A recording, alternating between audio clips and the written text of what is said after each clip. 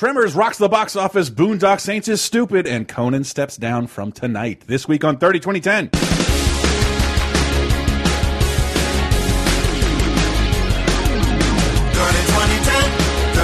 10. For decades, every show, sometimes associated videos. 30, 20, 10. 30, 20, 10.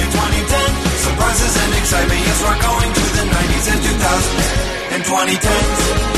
On 30, 20, 10. Welcome, everyone, to 30 20 10, the Laser Times weekly pop culture time machine, taking you back 30, 20, and 10 years ago into the past of movies, TV, news, video games, television, and more.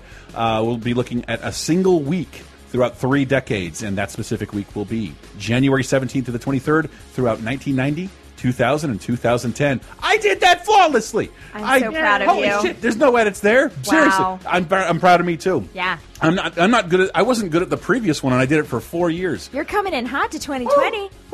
There's a lot of, I don't know. There's not like a bona fide like this is gonna kill. Like everyone's heard of this and loves it thing in this episode, but there's so much fun shit to talk about. There's so much fun stuff. like little things that I love. There being giant fan bases for. I cannot wait to talk about, especially one of like my favorite. It's such a specific theater memory for me, and I feel like this is sort of me coming awake. Like really starting to take in things rather than just be taken to things. So I'm excited to talk about that. I'm one of your hosts, Chris Antista. I'm Diana Goodman, and those 3 people have never been in my kitchen. And it's me, Sarah. It is her, Sarah, and I cannot wait to talk about any more of this stuff. And once again, we are supported by patreon.com/LaserTime, supporting the whole LaserTime network. All of our shows and the bonus content you get over there. Right now, we have a big, ginormous 30 2010 breakdown of all the games of November and December of the previous decade, which is really, really fun. There is, again, I want to preface that with like the early 90s are really short on concrete release date, but there are lawsuits that we can go more in depth to in that episode, chief among them being the Game Genie. I would love to talk about that for an eternity, but it's one of the weirdest things released on a console and is hilarious and is great to talk about at length, but we have a lot of other stuff to talk about. So we won't have many games during the 1990 portion. But again, we start, as we always do, we take you through January 17th to the 23rd of 1990, 2000, and 2010. And beginning, as we always do, with 1990, the oldest possible date there is. No one was alive then. Yeah. Okay, Diana usually puts the news in here. I only had a little bit. Apparently, the McMartins are acquitted, and Marion Barry enters rehab after getting busted with crack. Bitch set him up. Huh? Bitch set him up. Did they? Is, a good thing to hear from a mayor of a major American city. It's like, what do you have to say about these charges? Bitch set me up. I mean, Thank look, you, Mayor Barry. it's concise, it's pithy, Yeah, I like it. it gets right to the heart of things. I like it. Make someone else responsible for you smoking crack. Always try to do that. I did that. It's like when your parents catch you with weed. It wasn't me, it was Sam. He's making me do everything. Wait, in the McMartins, that's the people who were accused of molesting children in a satanic cult in their daycare, right? I know Diana brought it up, like, I think a few years ago. It was a very long trial. When the trial started, we brought it up because it's like the longest, most expensive trial in California history. These people were accused because of recovered memories in children that they were being flown to places. They watched people get killed. They saw their teachers are witches and they could levitate. There's tunnels under the preschool, and that's where the Satan worshipping murder happens. It's like the ultimate in 80s satanic panic. Well, y'all probably already covered it, but HBO actually did a pretty good movie about it. The McMartin trial. Indictment. Indictment, the McMartin trial. Exactly. I watched it a couple years with Sam because that's right in my husband's wheelhouse is HBO movies. Yeah, featuring America's Rose James Woods. Yes, that's right. That's his nickname. He's such an awful man. It's terrible. Well, I love watching and stuff. So bad. And yeah, that has happened. And this is like, I feel like the basis for 11 billion conspiracy theories. If this was all false and perpetrated by people conducting a trial, then there's no truth in anything anymore.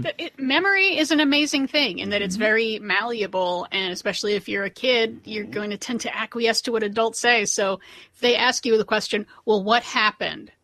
you'll say one thing, but if they start leading you down with, well, did Miss Martin say something to you? Well, did Miss Martin take you somewhere? Well, did she take you to a plane?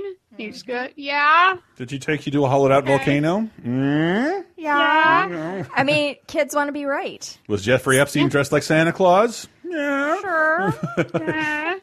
So, yes, every documentary about kids on trial has something like this, from your Making a Murderer to your Murder Robin Hood Hills, of coerced testimony in children. Easy to do. Yep. So moving on from that news, there's a lot more. Anniversary of Sea Lion's arrival at Pier 39. What's this about? Yeah, they're celebrating it this week after the big San Francisco earthquake in '89. I mean, sea lions have always been around in San Francisco Bay, and they'll pop up here and there and just chill. And for some reason, starting around after the earthquake and then coming through now, sea lions just start piling up on the piers around Pier 39, all the boat slips, and they decide they're not leaving. This is and ours they've been now. there for 30 years. Hundreds of them. They are the best attraction in San Francisco. It's the only reason to go to Pier 39, which is basically a mall, unless you want to go to Bubba Gump Shrimp Company. Oh, yes. There are three kinds of shrimp, just like the movie. For hours, because they're California sea lions, not seals, so they're real big, real blubbery, and they figured out, like, oh, we're behind a breakwater, there's no sharks. We can just sit in the sun and get warmed up, and we're cool, and they just hang out and make a ton of noise. Wow. People will just throw us sourdough bowls full of clam chowder. We don't even have to catch our own clams. Yeah, with Ghirardelli chocolate wrapped in rice-a-roni. It's wonderful. Yeah, I will watch them for hours. They're so much fun. I cannot recommend them enough. Go watch the sea lions. They're so big and blubbery, but they'll just shoot out of the water real fast, and then you just hear them going, or, and then every now and then one of them will go, bleh. All right, so I'm going to do I don't know what that noise means, but it's the best thing. And this is wonderful. On the 20th of this year, 1990, Roseanne Barr marries just a ne'er-do-well writer on her show, Tom Arnold. They are married, and it is such La Romanza. It is such an exciting time in pop culture because they pop up everywhere. It's true. And the only thing you really have left, and I always forget about it, is their cameo appearance in Nightmare on Elm Street 6, Freddy's Dead. Because they appear together forever in this movie as a very happy couple, which in hindsight wasn't that long, but like they were all over the place. Oh, I remember this, and I was probably too young to really remember things. Maybe this is an implanted memory. I'm not sure, but I do remember the Bars being, or the Arnolds being everywhere, including Roseanne. They host SNL together yes, they at did. one point. Okay, I have vivid memories of watching that with my parents. I remember the SNL because Victoria Jackson was doing her great Roseanne, and it was one of Chris Farley's first sketches, and his pants fell down as playing Tom Arnold. And Dennis Miller had a response like, "Did I just see the new kid's asshole?" I don't remember that was on screen or off, but I've heard that anecdote 1,000 times. But yeah, they were such great tabloid fodder because they're rednecks. Yeah. They're rednecks who are now nouveau riche rednecks. Yes. And they're always fighting, and they're always temperamental, and they have addiction issues. And they're white trash, and they're willing to appear everywhere together for no reason. Yeah.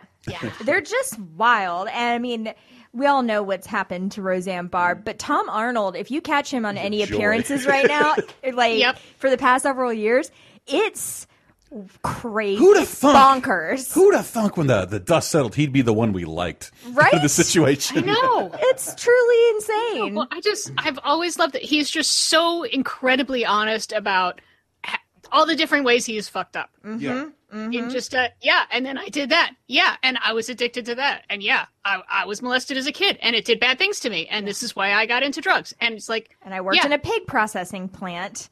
That's he dishes and McDonald's, it's all unfiltered, just right. This is the truth. It's like we're all in his AA meeting. Yeah, right. He's a seemingly lethal form of ADHD, and we all get to enjoy it. Yeah.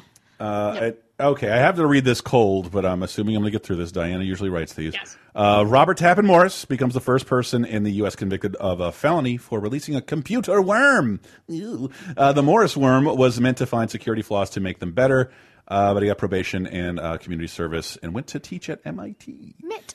Yep. MIT. He went. Is that how you pronounce it? He went to teach at MIT. Okay, Yes. you ladies are always praising me. MIT stuff. Yeah. I mean, it's 1990. We're well before what we think of as the internet, even though it is a thing, but mostly at big corporations and universities. And he slightly got the coding wrong on this worm, that it would replicate sometimes without finding this flaw it was looking for. And it was something like 40% of all computers got infected by it. Shit. It was like real bad. Holy shit. Okay, and other stuff I don't remember, Yugoslavia. But the fact that it's a felony for a computer crime that was not intended as a crime. Yeah. But it was, because it is, you're invading other. Where's the intent? Well, I think we hadn't defined what was a malicious worm yet. And Yeah. We will in the movie section. Oh, good tease. Fuck you, Yugoslavia. I don't care that your Communist Party ends first party rule on the 22nd of January 1990. What is that? Yeah. What are the ramifications here, Di? Please boil it down. Well, I mean, we're part of the wave of everyone stop being communist, I guess. We're moving to something else. Cold War seems to be ending. That's pretty cool. It was a weird phase. Apologies, Western world. Yeah.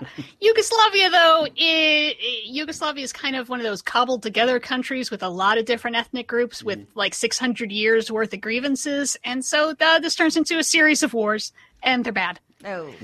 They're bad. Yeah, you got your Bosnias, you got your Serbias, you got your Moldovas and Montenegros, and it's very confusing. I section. categorize all of them as third world white people. Hello. Exactly. It's third world white people. This news section really took us on a roller coaster of really emotions. did. Yeah.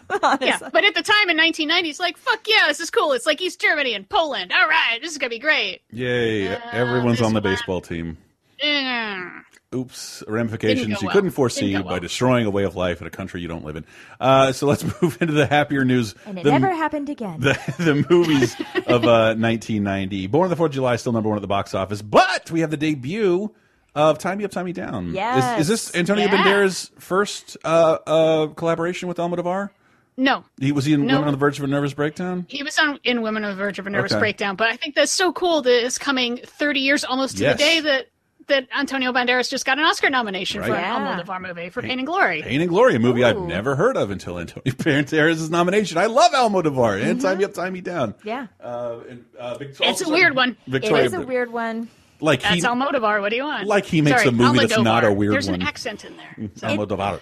It's Almodovar. So beautiful to watch. And then at the end, I was like, oh, okay, this is how we're ending? Okay, oh, all right.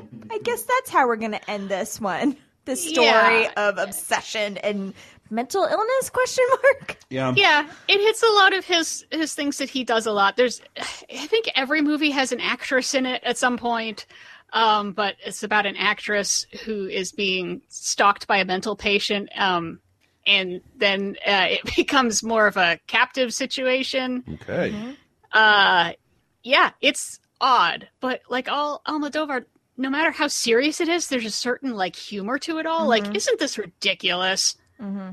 It's and Antonio Banderas is really fucking good in it. He's great. He's so good. Yeah, I don't think I've ever any English language performance of his has been fine. And you watch him in Spanish, and you're just like, Holy shit. Get it now. Yeah, I mean, I don't want to talk out of my league, but I can't imagine him not getting the Oscar this year. I really can't. Like after all this time, everyone else nominated like has one or doesn't deserve it.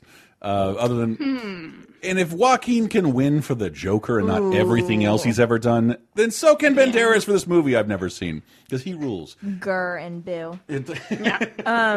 So I watched this weekend.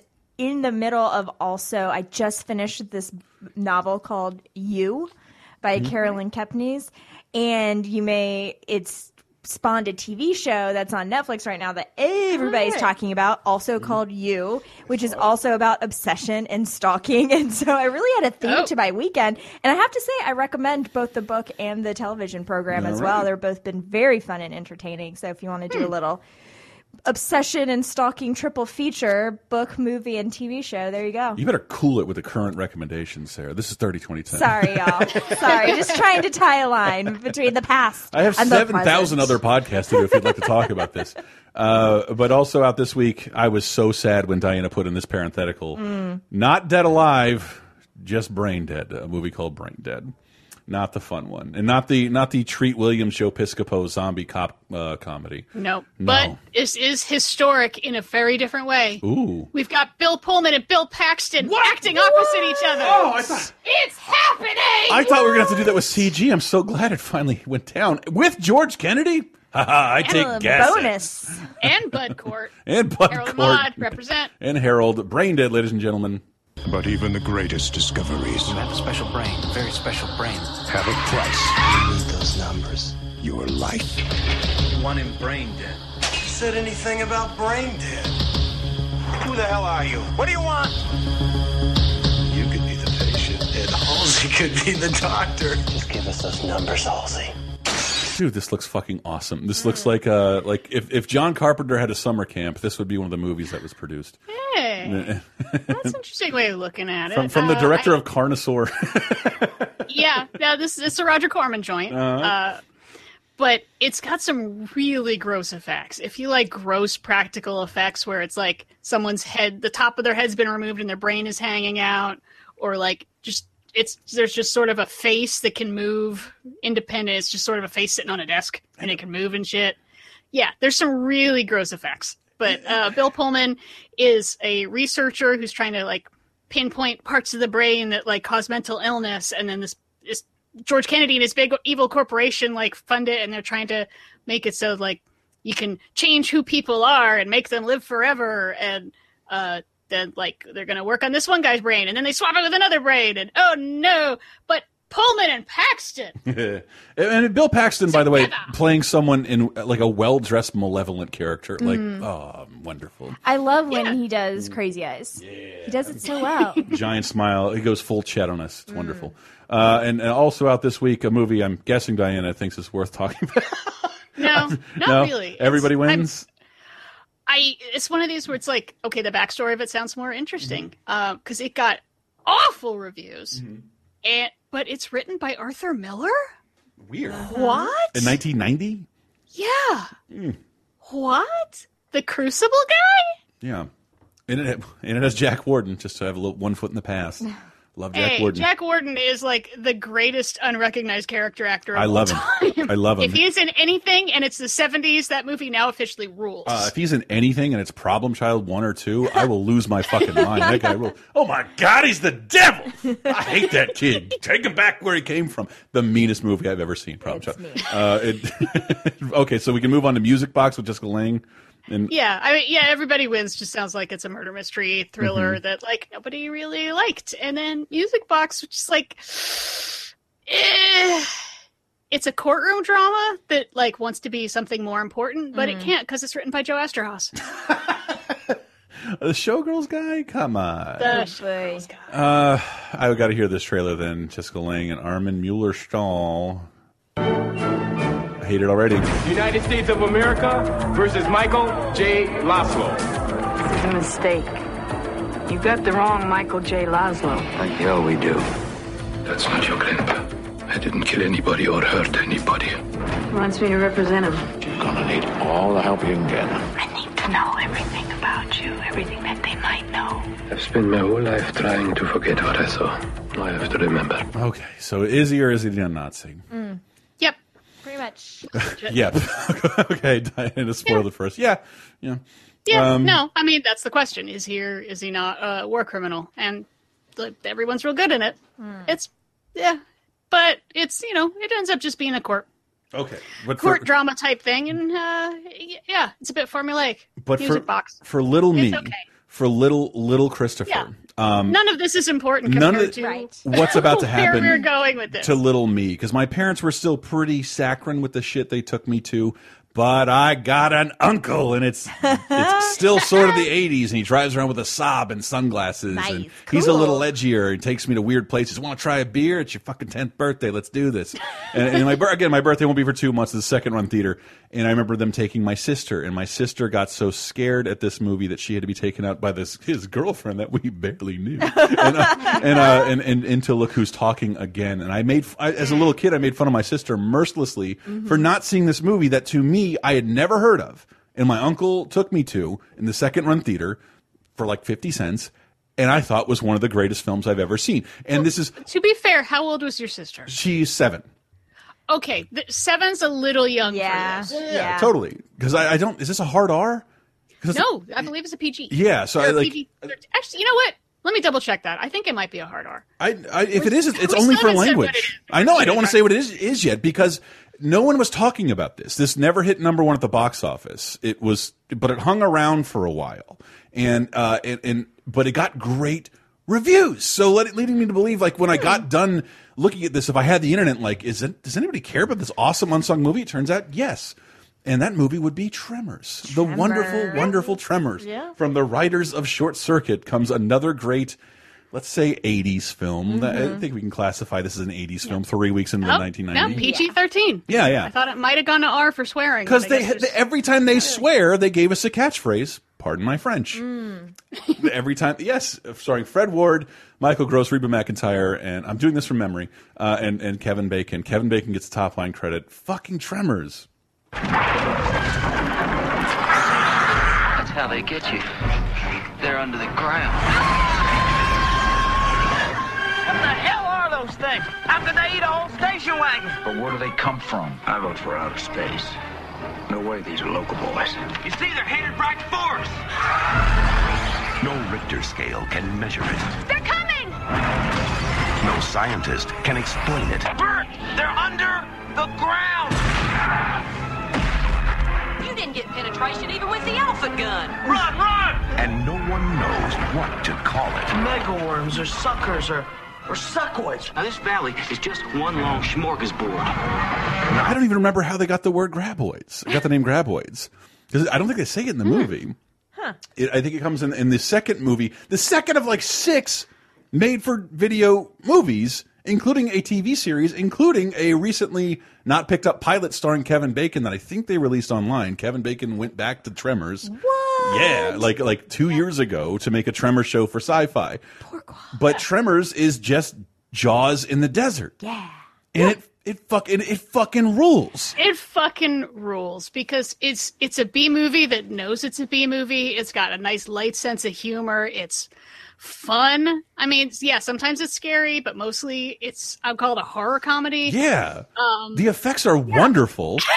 You know, and it's just a bunch of these rednecks out in the middle of the desert in Perfection, Nevada, dealing with, just dirt jaws. Dang worms. Alien dirt jaws that pick up on the small vibrations you leave on the land. So if you're a little kid and you've played the floor as lava, that's what the movie becomes, like them trying to jump from one area to the other. God, that is such a good point. You're right. It's floor is lava, the movie. This movie floored me, because usually I had some knowledge of what I was about to see. This is a Disney thing, or like Care Bear, shut up for an hour. But this was like, this blew my fucking mind, and I love this movie forever.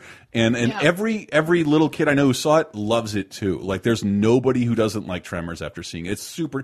It's so funny and charming, in addition to being a decent schlock horror Jaws ripoff, and the effects are fucking rad. I will never forget the enormous graboids, A, being brought out of the ground, or B, they get it to chase it to the edge of a cliff, and the thing doesn't have eyes, so it shoots out of the cliff and just splats to the ground in an enormous explosion of blood. Sorry for spoiling the ending, but there's a lot more fucking Tremors for you if you really want and it. There's like tentacles. Sometimes they used to like grab a guy. It's like a moving Sarlacc pit. It's fucking awesome. And like, if you have not seen this movie, there's nothing I'll be able to recommend more for you in this episode. This is so fucking fun. You will absolutely enjoy it. No weed required, but it will help. Yep. How did Reba McEntire get all mixed up in this? My question. I don't know, but she's great. Yeah. I think she wanted to show that she could act, but like on the countryside, she's like tearing it up. So there's a certain portion of America knows she's at exactly the peak of her who powers. she is. Yeah. She's getting there. And Michael Gross introduced me to, I never heard of an elephant gun anymore, but I've never heard the name of a gun be like, I get it. I know what this is. You don't. It's an alt 35 caliber. Like, no, it's an elephant gun. That's why it almost flies out of his hand every time he tries to fire it at a fucking graboid. It's actually called that though because elephants invented it. Oh! Nobody knows this. We never forgot to develop a big gun. Exactly. And I love that. You know, I always love that this is Family Ties has just ended, and it's like, oh, that sweet-natured dad from Family Ties is just like the grossest redneck guy. Yeah, well, I just think love guns so fucking much, and he comes back for like every sequel. Yes, like I he's think the through line. Fred Ward comes back for the second, Kevin Bacon doesn't, and then Michael Gross is there with you, like to the TV series airing exclusively on G4, the video game channel, for one season. But like Michael Gross would be in most of the canon of Tremors, including a prequel. There's a lot of Tremors out there, and I think the only sad thing about it is while they're still fun, I think what you also have to mention is that this movie did okay at the box office. It's really interesting to read critic reviews of it because they're really good. They seem to understand the movie. Wow. Yeah, there was the other TV ad I found was one with just quotes from reviews of all saying this movie's a blast, it's a lot of fun. Shout out to Richard Schickel from Time who said this will be a classic. Yeah. Wow. Roger Ebert giving it 3.5 stars out of 4. So yes, and that fucking good. But so it stuck around the box office through word of mouth, and then on home video it fucking ruined everything. This is where people discover. I've always wanted to do a Laser Time episode about that. Things that kind of had an afterlife in a different medium. And I think Tremors is the first time I remember that happening, because there's already a burgeoning like B-movie home straight to video market. But people were talking about Tremors. Kids were talking about it in schoolyards. Adults who fell in love with B sci-fi movies were talking about it. And boom, it found its audience eventually, and is now I think it's a revered classic, and I'm only judging that on the short-lived format of HD DVD that lost to Blu-ray. I have Tremors on HD DVD, so one of the first movies Universal decided to release was Tremors in this new high-definition format, because it Sounds looks like it's a good bet. really good. Yeah. It's one of those things, like, I never get tired of watching. I love Tremors. God damn it. Pardon my French. Yep. But yes, we'll move on into the television 1990. January 17th to the 23rd. So much. Ladies and gentlemen, the Fox network has expanded to 5 whole nights a week. You're fucked on the weekends. Oof. But wow. 5 nights a week, and I don't know. Is it difficult to I guess I grew up here, so I still think of Fox as like the up-and-comer, the joke. It still takes more risk than most other networks. The Dirty Channel. The Dirty Channel. The Dirty Network Channel. Which is probably not fair now, but like, it's 5 nights a week now. At the time, it was pretty spicy. Thanks to The Simpsons and Married with Children. On the 18th, Must See TV is in full swing. Oh, yes. With Cheers. What is... I don't know, Cliff Clavin? Yeah. One of the best episodes of Cheers ever. So I don't know this. What's going on? Well, you can probably guess from the title. Cliff goes on Jeopardy. Oh. And I mean, he's known the for fucking barstool know-it-all with stupid trivia for everything. Finally gets to go on Jeopardy, and does great for a while. Yeah. And then it gets I don't know that much about so the pressure. well. I made him fucking Yogi Bear. I'm sorry, Cliff. Yeah. Well, yeah. I mean, the when it gets on, everyone's nervous, and then they show all the topics are all like stamps, men and their mothers, and celibacy. Yep. So he cleans up. And then Final Jeopardy. And then Final Jeopardy comes. That's the problem. We have a clip of it. Yeah. Agnes, what did you put down? Who are Tony Curtis, Cary Grant, and Lucille Ball? You're still very close, but you're incorrect, unfortunately, and that means it's going to cost you $2,900. That takes you down to $400. And it takes us to Cliff. Cliff, good news for you. Both of your opponents came up with incorrect responses, and what that means is that even if you're wrong, as long as you didn't do anything foolish like wager everything, you're a cinch winner. Well, then we don't have to see my answer, do we there, Alex? Listen, we see you at the Tournament of Champions. We're running out of time, and we are going to have to take a look at your response. You wrote down, who are 3 people who have never been in my kitchen. No, that is wrong. The correct response is, what were the real names of Cary Grant, Tony Curtis, and Joan Crawford? Be that as it may, Alex, those people have never been in my kitchen.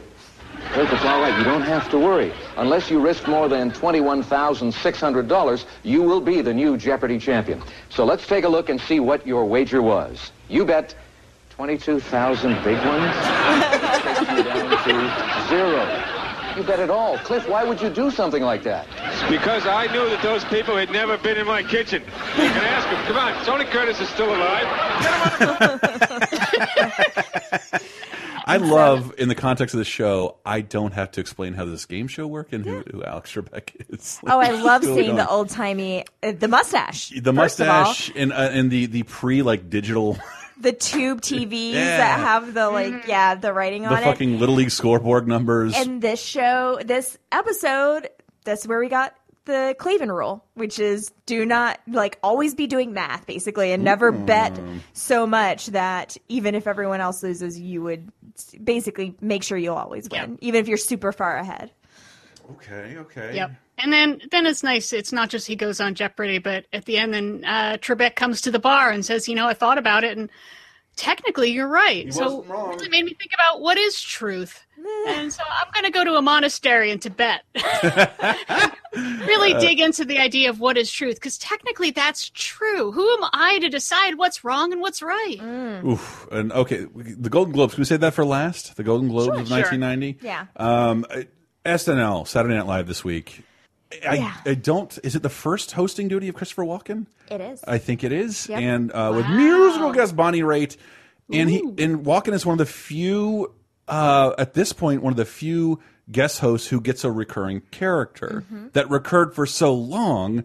Phil Hartman does the intro to the Continental, and you heard that I think upwards of 3 times after Phil Hartman died. They still used it as Christopher Walken continued hosting.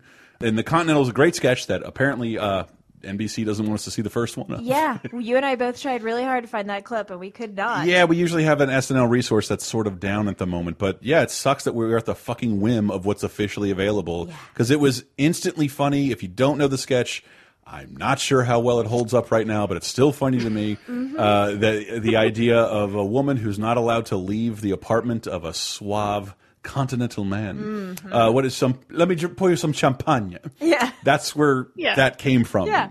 And that he's talking down the barrel of the camera. Like the camera is a woman. We are this woman that he's trying to romance. The silent just makes it woman. like that extra weirdness to it. Yeah. Oh, when he dives in front of the door. Yeah, where it's like, okay, if you had a woman like Jan Hooks is there playing a character, it's not half as funny. There's just something so funny about him trying to romance us, the audience. But of course, he's doing all this to a cameraman. And there's something about it that should probably be played in like fucking HR meetings, like just putting you in the role of a harassed woman. Yeah, and I wonder if that's not part of the effectiveness of it. Is that if you saw a woman in it, you would think like this woman may be in peril. Yeah. But since you are looking down the barrel of it, and it's in first person, basically. First of all, half the audience is men who would probably be thinking, "Oh, I would never be in this situation." That's what makes it so funny. You're right. Yeah, that would never happen to me. But it just makes it a little bit less frightening, I think, in some weird way. So and he has the line here. It's one of my favorites ever. Come here, my beautiful blue-eyed doe. And what I did find, and I'd never seen before, is SNL at some point before widescreen shot a behind the scenes of this sketch. I saw that. So there's a lot of sketches on SNL, like especially fucking news pieces where people talk to camera, or where the fuck Jimmy Fallon did with like on a home video. It's not, but this was rare, where like it is from the perspective of a person who never talks. And I don't know of another sketch like this. It went on for another 20 years. And I was only going to mention it because the other sketch in this show that I vividly remember is a reference. What is the most famous Christopher Walken role in 1990? Is it Deer Hunter?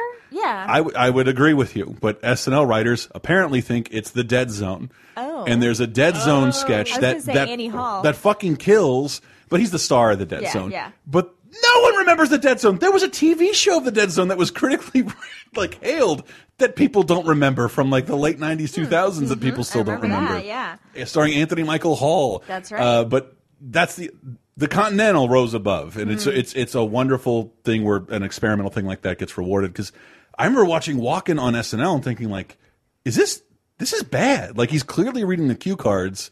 More clearly, I didn't even think about cue cards till I watched Walken do it. Yeah. But I think that's part of the fun of it. An actor of his, I don't want to say caliber, more nature, doing comedy. It doesn't work, and that's why it works. Yeah, Yeah, it's a little anti-comedy. Yeah. I would say. But and if you can find that behind the scenes video clip on YouTube, it's very interesting to watch because you do see the camera person holding the camera so close, and then there's someone standing right next to the camera person holding up a tiny cue card. It might be Wally holding tiny cue cards right above the lens. Right. So he's looking directly into the lens. Yeah. And I never saw how that worked before. I would have never thought of that. And I also how is this going to play to the live audience? Right. Exactly. And it gets laughs. It does. Is there like a giant video screen that's projected on? Okay. Yes, but so like people can see. That but usually still, aren't where their eyes are. Right. Like there's a ton of jokes that don't work on SNL because they can't be framed correctly. Right. Anyway. SNL, Christopher Walken, he is one of I think most people's top 10 hosts, and it happens for the first time this week. And Lord knows I don't know what he's plugging. He did it 7 times. Yeah. He's done it quite a bit. And this is also hilarious. Talk about inauspicious beginnings. Oh my God, yes. A dynasty like MTV's Unplugged, which has been responsible for some of the best-selling albums of the 90s. You can go into Walmart and find Nirvana Unplugged on vinyl tomorrow. Debuts this week with a band called Squeeze. Squeeze. Yep. Wait, is Squeeze tempted by the fruit of another? I don't know. Yes. Okay. But you can find... Wow, I am so proud of myself. The only one easily available on YouTube is a song I call Pulling Muscles from Michelle. Michelle's got to pull her muscles off. What? Pulling muscles from Michelle. That song, they're doing that song on Unplugged. Gross. It is gross. It is dumb. And it's but the concept is there. They just didn't have the booking. No offense to Squeeze, but I was never curious what they sounded like without a synthesizer. I've had several MTV Unplugged albums over the years. I had mine are probably all pretty embarrassing. Does anybody have another 10,000 Maniacs album? I don't think they do. No. But okay, you know what? I'm going to be very vulnerable. You might not have another Eric Clapton album. And tell you the Unplugged ones that I have. Oh, please. Okay. Bryan Adams. Okay. It was the summer of 69. That's basically what it is. Yeah, it's pretty great. Alanis Morissette. Okay. All right. Dashboard Confessional. Good. Okay. That's one guy with an acoustic guitar. Why does he need to be on Unplugged? It's so good. For all the screams. I guess so. I am right! But on MTV's Unplugged debuts 30 years ago. It's been gone for a while, but it was I had Lauryn Hill's too. Oh, really? She had an Unplugged? Oh, yeah. Interesting. It's good. I really think the hats off go mostly to the band in that. Yeah, they've attempted to bring it back a couple times. Oh no, it's coming back. No, not really. Sort of come back. Well, it's a bit of a bummer. Technically. Yeah. NPR's kind of taking that over now. Okay. And we have I guess the UK had one last year with Liam Gallagher, and sometimes he'll be on MTV too, but not. Watermelon guy? Yeah. No, sorry. Yeah. Joke bad. Yeah, joke fine. Don't waddle in it. Joke fine. C minus. And an ABC TV movie on the 21st starring Cheryl Ladd, My Cocaine. My Cocaine. Sometimes when the moon gets full, I become a monster. and Jekyll and Hyde. Here's a little promo for you. Next Sunday. So, chemicals do control the mind? Michael Caine. Alter the mind, and you alter the man. In the classic tale of a brilliant scientist. He was here. He was in this room. Who becomes a victim of his own experiments. Look what he's done to me. Not one word of what happened in that house do you hear me, or I'll kill you. Michael Caine and Cheryl Ladd. Somebody please help me! Jekyll and Hyde. What Okay. So I have some thoughts. First of all, God, I have some thoughts too, but they have nothing to do with this. But anyway.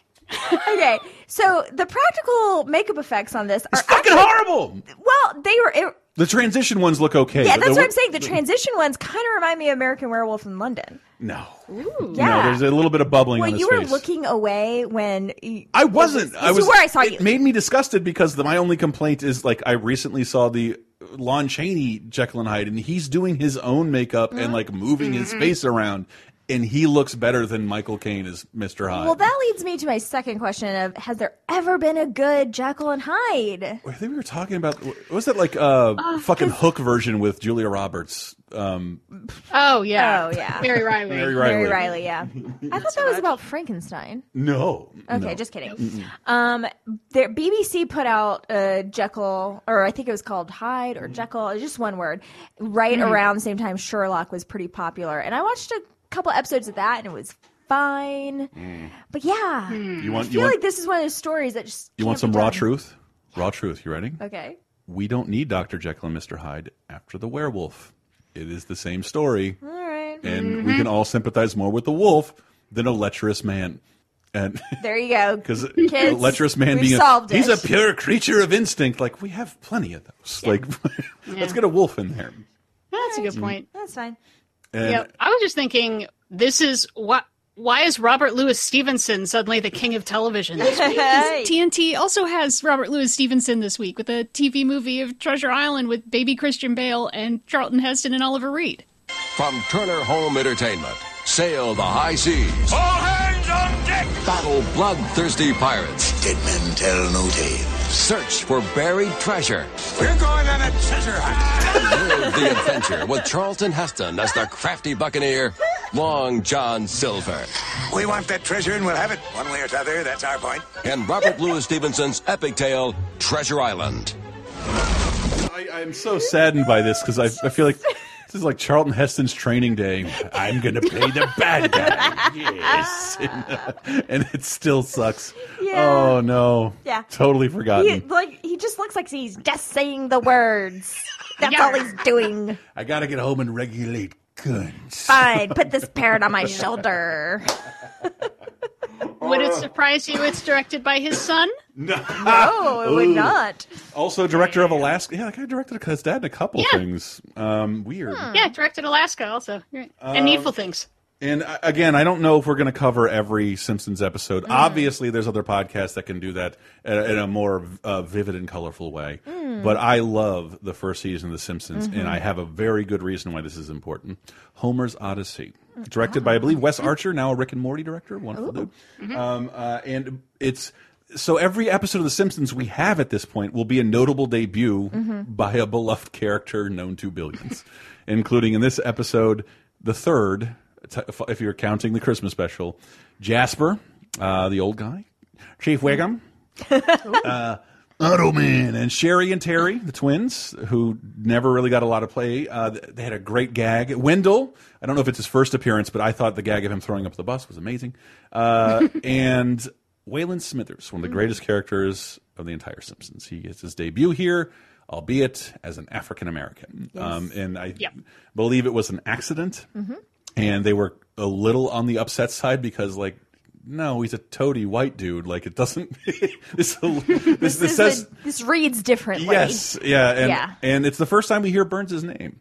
Because he's gives an announcement in Simpsons Roasting on an Open Fire, but they don't say his name. So Mr. Burns as a character kind of debuts here, which is super important. The long-standing Simpsons villain. But more importantly, what I love about this is that The Simpsons doesn't have a lot of canonical things. It is mostly a cartoon, and things are reset, and they do different things, but things always go back to the status quo at the end of the episode. This has a completely game-changing thing that will make sense when people... I've seen people try and pick apart aspects of the show, like, what? Why does Homer even have a job? This is why. In the first couple episodes of The Simpsons and the Tracy Ullman shorts, by the way, I think Sam McMurray is also a guest star. The one guy from the Tracy Ullman show who didn't have a permanent slot on The Simpsons. Why does Homer have the job as safety inspector? So he's just a random nuclear power plant employee. He gets fired. And in a rather morbid moment, we see him trying to kill himself, like in the form of tying a rock to his neck and going to the bridge as people in the neighborhood laugh at him. And he almost gets run over by a driver's like, there should be a stop sign there. Takes the rock off, devotes himself to getting a stop sign there, and then doesn't stop, becomes a safety advocate. So the reason why Homer has his job as the nuclear power plant safety inspector is because in this episode he is leading a protest against the nuclear power plant and its unsafe rules. Wow. And Mr. Burns makes a deal with him. I want you to be in charge of safety here at the plant. Safety?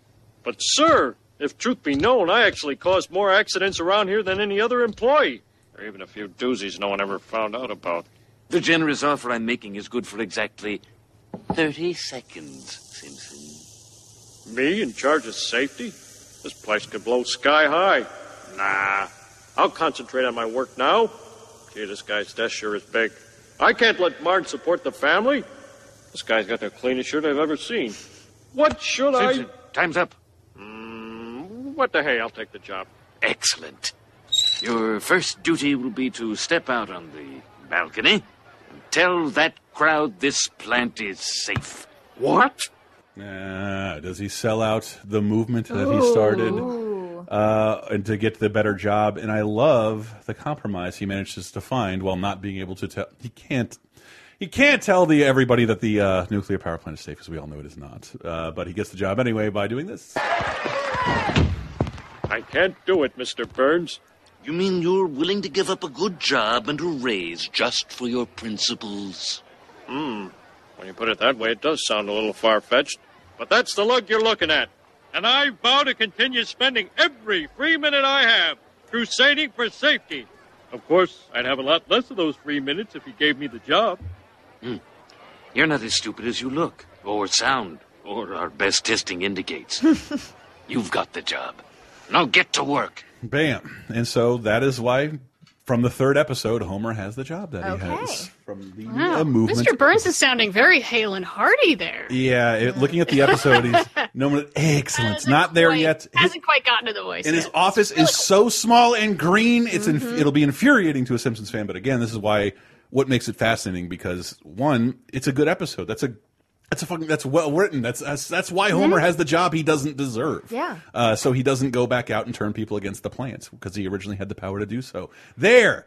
Now you know. Don't ever say that again while watching The Simpsons. When does Homer even have that job? Now you know. Now say you Homer's know. Odyssey, season excuse. 1. All right, and now on to the Golden Globes of this week. Ricky Gervais was not there to make us all laugh in the face of a celebrity. Not really laughing so much as exhaling quietly through my nose. Yeah, there are a couple good ones in there, but I don't know who hosted this one. I don't even. The Beverly Hilton. Oh wait, that's the thing. A lot of times the Golden Globes do not have hosts. I don't remember Yeah. I think the secret is they don't need a host at all. Probably. And they don't do find out much this year. But Born on the 4th of July has finally given Tom Cruise something to crow about. It's won Best Drama, and Driving Miss Daisy wins Best Comedy or Musical. Yeah, which is technically out, but we'll go into wide release next week. We'll talk about it then. Yeah. And Tom Cruise won Best Actor, too. Yeah. Awesome. Which he's been after Michelle Pfeiffer, Fabulous Baker Boys, Morgan Freeman, Driving Miss Daisy, Jessica Tandy, also winning an award alongside Morgan Freeman, Denzel Washington in Glory, something my sister and mother saw being shot, and Julie Roberts in Steel Magnolias. Oh goodness, Shelby. Yeah. Best score, Little Mermaid. How about that, Alan Menken? Hell yeah. Put that in your pipe and smoke it on the way to the grave. And China Beach, we talked about that a long time ago, being celebrated years after its last episode was filmed. Murphy Brown, Best Comedy. Lonesome Dove, Best Miniseries. Oh, God, I don't even remember half these people. But Angela Lansbury winning Best Actress for Murder, She Wrote on television drama. Ooh, Ted Danson for Best Actor in a Comedy, and Jamie Lee Curtis for Best Actress in a Comedy. From a comedy I've never heard of in my life. We talked about a little bit, Anything But Love. We talked about Anything But Love because it sounds like we're making it up, but it happened. Because it has Richard Lewis. Her and Richard Lewis. I like Dean Stockwell taking it for Quantum Leap, supporting actor. That's fun. Yeah. Who doesn't love it when Bob Duvall gets an award? Lonesome Dove, never seen it, don't plan on it. That about wraps up 2010 for the 90s. So we got to talk about music as we leave this wonderful, wonderful segment. What do we have here music-wise? Rock and Roll Hall of Fame inductions. Okay. Hank Ballard? I know who that is. I just want to see if you guys do. The country star? Songwriter, early country song. You're kidding me. A country star named Hank? Okay. Bobby Darin, who I do know, as the Four Seasons and the Four Tops. All the fours. Oh, wow. The Kinks, the Platters, Simon and Garfunkel, and The Who. And we also have some new releases from Lone Wolf by Hank Williams Jr. and Stick It To You by Slaughter. And I was going to bring this up in the beginning just to juxtapose how weird the 90s are already starting out. The highest guy in the pop charts right now, Michael Bolton. Yes. I always thought this was like some subsect of mom rock, but this was everywhere. Is this from Soul Provider, the album? Probably. Okay. I mean, that was a huge hit. Yeah. I'm sorry. How is it spelled? Yes. It should have been called Mullet Madness. Yes. Yeah. I have to say I do have a soft spot for Michael Bolton. And, that's what he does. If you've ever been 2 bottles of wine drunk with me, I will have made you sing How Can We Be Lovers If We Can't Be Friends? Yes. It's just, that's right where that hits. Well, you'll be happy to know it's #1 this week on the charts with How Am I Supposed to Live Without You? Beautiful. I didn't know he's a mad cinephile. And that's the extent of my Michael Bolton knowledge. Really? Yes. No. Good for him. Yeah. It's from the fucking Lonely Island song. Oh. Jesus. Yeah. Wise Well, up, jeez, don't talk to me like that. I'm your mother. Do not use that tone with me. Don't talk to me like that. We're going into break. Yeah, I just double checked, make sure. Yeah, of course, it's from Soul Provider, and Soul Provider also includes his cover of Georgia on My Mind, which might be my least favorite cover of all time. How inappropriate! I hate his version of that so much. Is it just so breathy and? It's one of the most soulless Grungy. versions. It's just so over the top. It's soulless because he already provided all of his soul to Exactly. you, and he has nothing left to It's give. the Soul Provider. Yeah, it's just like that is Georgia on My Mind is just sort of like a sweet, tender little sentimental song, and he does it as Georgia, no peace. Yeah. Not to be belted out by this constipated, gray-haired, mullet-atrocious asshole. Sorry, Michael Bolton. Damn. Sorry, Michael Bolton. There was a He didn't do time nothing to you. when the radio station I listened to changed formats, and he had another #1 song. I said I loved you, but I lied, and I don't ever want to talk about it. So in a world before fucking downloadable music, I had to listen to Michael Bolton all the time because they got rid of rock radio in my city. So I will always hate Michael Bolton. Well, We'll close out with Burning Michael all Bolton, kinds of bridges. your mortal enemy. And when we come back, it's time to talk the 2000s, and it's still a transition for me, too.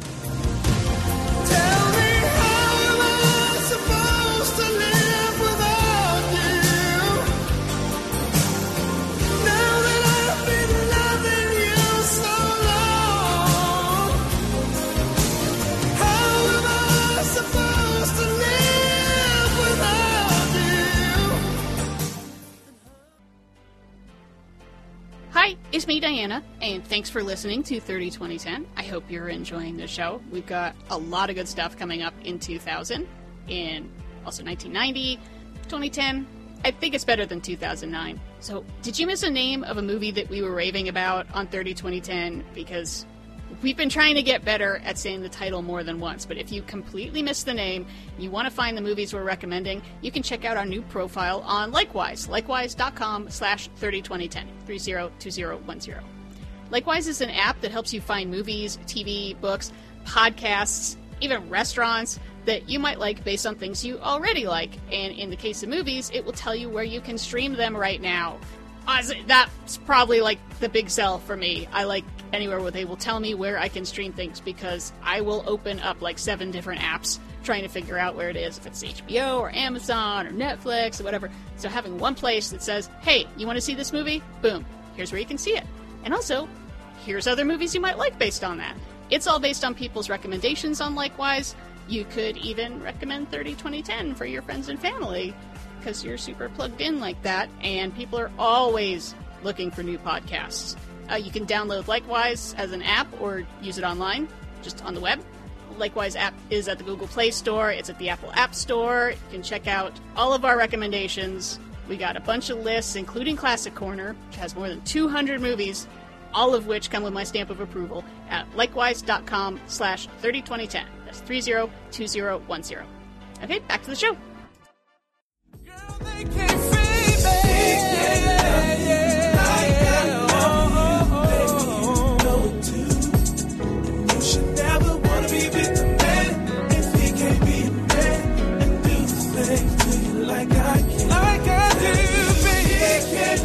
Coming in with He Can't Love You, 4 Men, promising to be better than your boyfriend by Jagged Edge. I feel like I've never heard this, and it looks like, is this a Mad TV sketch? I know, it is so of the time. Yeah. of that sort of, like Boyz II Men did this, sort of the slow jam, but the guys are all maybe wearing the same color but different outfits. Shiny tracksuits. Yeah, we're standing in the desert with 16 tons of leather collectively. Yeah. They're dressed, they're basically all in tracksuits, just like the cast of The Sopranos. Something they all have in common. They should have called their band Woo Woo Woo. And, off of J.E. Heartbreak. Jagged. I've been, doing some of the work for, all the different music for the next month or so, and I've hit a couple different times where I've started thinking about that Mr. Show sketch. Oh, yeah. 3 times 1 minus 1. 3 times 1 minus 1. There's that woo, woo, girl, woo, woo, woo, woo. Damn. You gotta hear the movie one. It's got one of my favorite lines in parody song history. Like a tiger in the night, I'll challenge your pussy to a fight.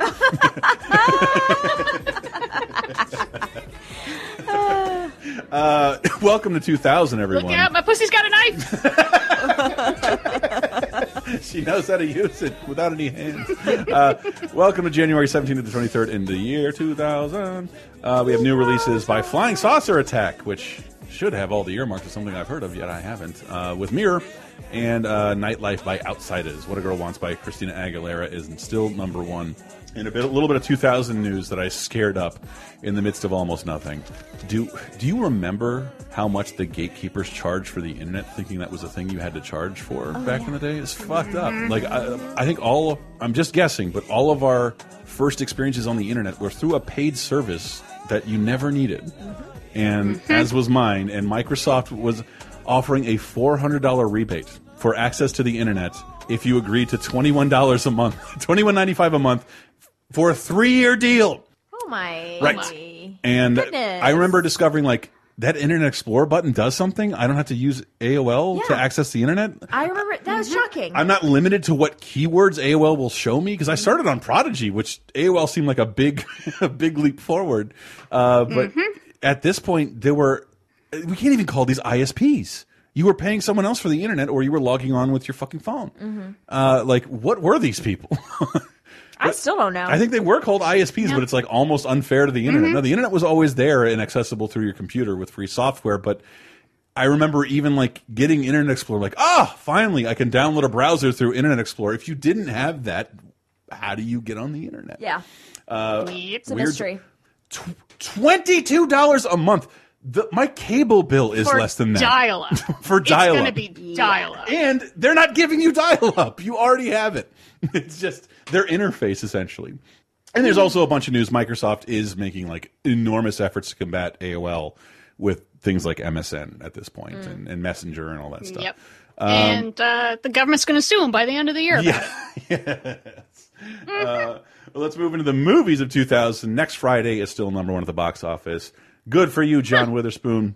And Cradle Will Rock is a movie I know I've seen, but I've always been to see again. This is a very strange movie, I feel like. Well, I really like the movies made by John Cusack and Tim Robbins because they have the Actors Gang under the belt, and they tend to get a bunch of their friends involved. Oh. And before the DVDs were available, I bought these Tenacious. I bought the Tenacious D show on VHS, and it came to distinguish it from the other bootlegs. All these appearances of Jack and Kyle together. So I think Jack and Kyle are in this movie as ventriloquists. All right, so I'm not being tutored by Bill Murray. Yeah, before you've ever heard of Tenacious D, they are being tutored by Bill Murray. So okay, I had that correct. But it's this huge ensemble cast in an old-timey movie. A topic though that I had not ever seen explored before. What's that? Well, it's what is it? The WPA? Yeah. The Works Progress Administration. Right. Because it's during the Depression when the government created a bunch of programs just to keep people working so they have some money. Because socialism and don't say it. Don't say it. Yeah. Communism just fell in the last segment. I mean, they sponsored stuff like artists and writers and playwrights, and that keeps a bunch of they're job creators, damn it. I don't want my F-15 money paid for PBS. There, I said it. Yeah. Wow, you're so brave. But yeah, they hired playwrights to write plays and then travel around the country and perform them, especially for school children. Very exciting. Government cool. committed to you being happy and satisfied. Yeah. Interesting. Wild, Basically, wild if you've ever stuff. been to a post office that has a mural, it's probably from the WPA. Yes, they did a that's lot true. of stuff like that. Okay, so yeah, Cradle Will Rock with a cast that includes, among others, Hank Azaria, Reuben Blades, Joan Cusack, Bill Murray, Angus McFadden, Carrie Elways, and Jack Black and Kyle Gass. It was a time when artists like Orson Welles, John Houseman, and Diego Rivera were changing the rules. I'm Nelson Rockefeller. I've chosen your sketch to be included in the lobby of the Rockefeller Center. And one new artist and his play were about to change their world. You have written something groundbreaking. Never before has an American musical dealt with social issues. But when Washington decided to shut them down, No one should be afraid of an idea. the real drama began. Our union has forbidden us from performing in this show. If we even go to that theater, we could lose our job. This music, I can't even. But It's pretty good. It's the directorial follow-up from Tim Robbins after Bob Roberts, which is a movie I fucking love, and not enough people talk about it. Fantastic mockumentary about a Republican folk singer running for Senate. It's really, it's really good. It's one of the weirdest things that started as an SNL sketch, short film, and also is Jack Black's debut. But I think people like me were looking forward, like, what's this Tim Robbins guy going to do next? And I couldn't really get this at all. But I'd love to give it. Did anybody actually see it recently? I watched most of it this weekend. And yeah, I thought it was great. Charming. All the performances are really good, and it is packed full. Also, Susan Sarandon's in it, Cherry Jones. Oh, his wife? Just, nepotism, right? Oof.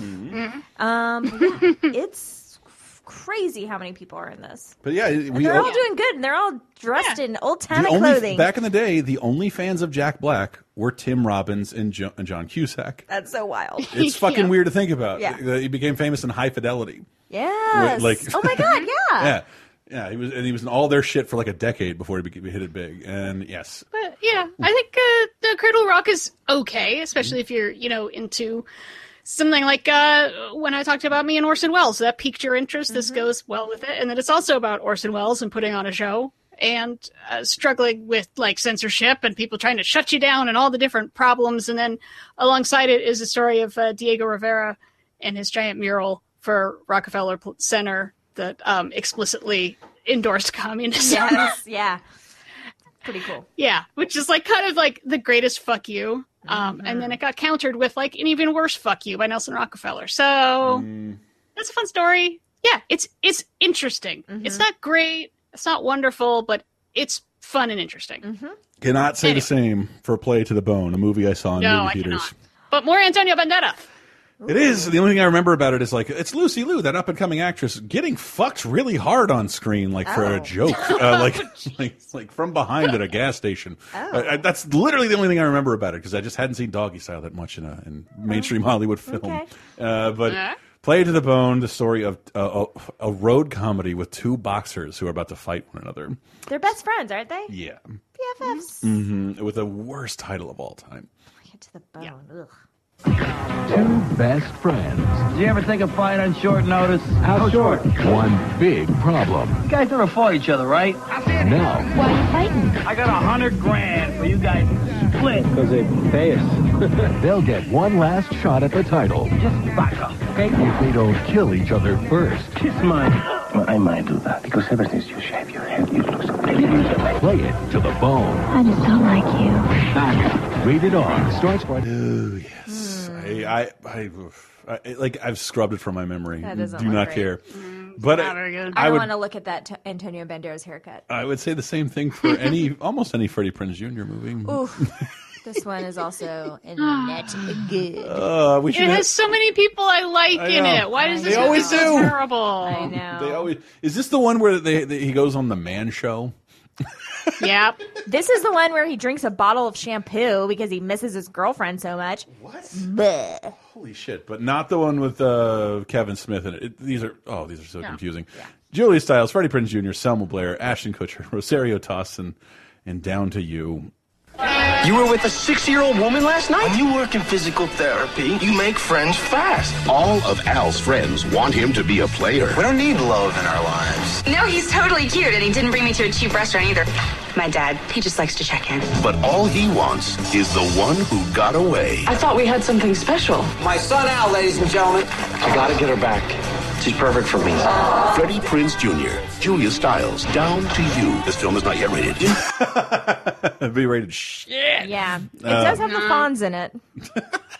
The Winx? Yeah, he plays a TV chef. All right. But yeah, this is not good. It's basically it feels very cynical. It's like a Mad Libs of like romantic type movies that are like teenish but not All actual my friends teens. are fucking everybody, but I don't want to for some reason. Yeah.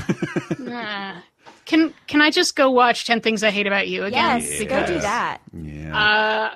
That's a movie that I have no nostalgia for because I only watched it for the first time in my 40s last year, and I fucking loved it. And I just want to watch that over and over and think of Julia Stiles that way.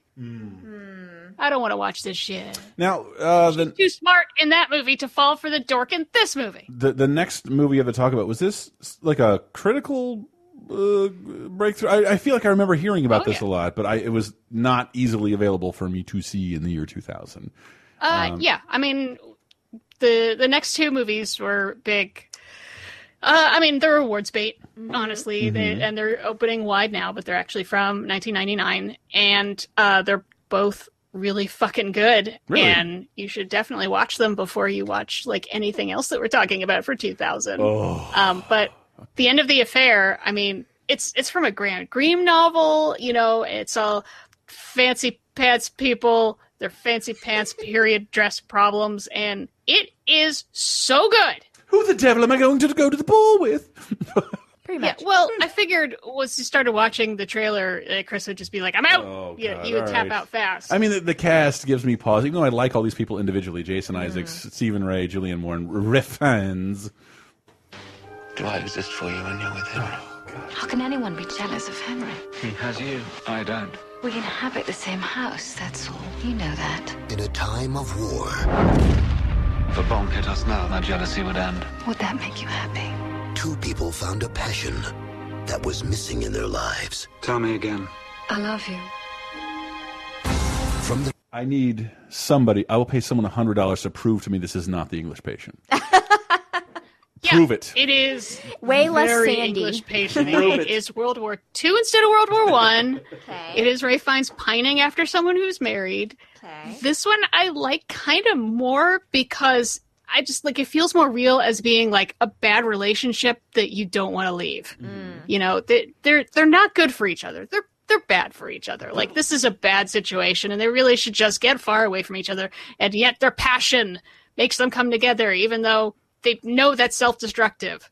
I don't see why I need to watch this when Casablanca exists. Do you really need another World War II love story like that? Well, it's got sex scenes in it. Hey, holy shit, I'm back on board. Julianne Moore being naked is one of my favorite things in 90s cinema. Stockings will be coming off. Oh, yeah. Oh, what is that? Her Yeah, line of boogie no, nights? it's You can go just- ahead and go inside me. I'm fixed. Like, oh, I almost came in the theater, Julianne Moore. Sorry, it's the way little boys are. And Yeah, the- no, I don't know. There's something about this of just like having a bad relationship where it's like it's not that anyone is especially terrible and no one's hitting each other, but it's just like this is never going to work. Why am I still in this? Why am I doing this to myself? I know better than this. Like that's depicted really well, and that's something that you don't see a lot. And It's pretty sexy. End of the affair. I like it. Title suggests an end. I like it. Can't go on forever. This Exactly. movie, I'm pretty sure I saw. And then let's talk about one of the most depressing movies I've ever seen. Oh yeah, some Irish misery porn. I can't remember if and it's. yet I would watch again. Most Which- depressing movies, I'm like, okay, I saw Precious, and now I never want to watch it again. I can rewatch Angela's Ashes. I saw. I don't know what it was about Emily Watson, but I saw a ton of movies that she was in, and they do fall into depression porn, like a lot of them. Well, she was also in Cradle Rock, which is Was she not really? as Yeah. depressing. Okay, but like not until like Punch Drunk Love. I'm like, it looks like you're having fun. Thank God. Oh goodness. No, that's true. What, Breaking the Waves wasn't fun? That's the one I don't know if this is, but I. Which is the one where her husband asked her to go out and fuck people and tell him about it? Yeah, Breaking the Waves. That's the one I was thinking of. That I definitely saw. Oh yeah, that's Oh, my definitely God. not happening in Angela's Ashes. Okay. I feel like that was like an epic girl joke I don't get yet. That's totally not happening, Angela's Ashes. Well, we'll see with this trailer featuring Emily Watson, Robert Carlyle, Michael Legge, sure, Carrie Condon, Carrie Condon. 3 years ago, a teacher from Brooklyn wrote the story of his childhood that was embraced by the whole world. Now, the Pulitzer Prize-winning author Frank McCourt says the film is the perfect realization of my book. It is everything I could have hoped for or imagined, and I sing its praises. Gene Shalit says it's an immediate Academy Award contender, a triumph. Angela's Ashes, an Alan Parker film, rated R. Thank you, Alan Parker. Angela's Ashes. What's it about? Chris don't know. You don't? No. I'm a boy. The book was ubiquitous. Like, I'm a boy. It was everywhere. It was real. Like, if I couldn't read it in Maxim magazine, it wasn't happening in 2000. It was the book that everyone read in the late 90s.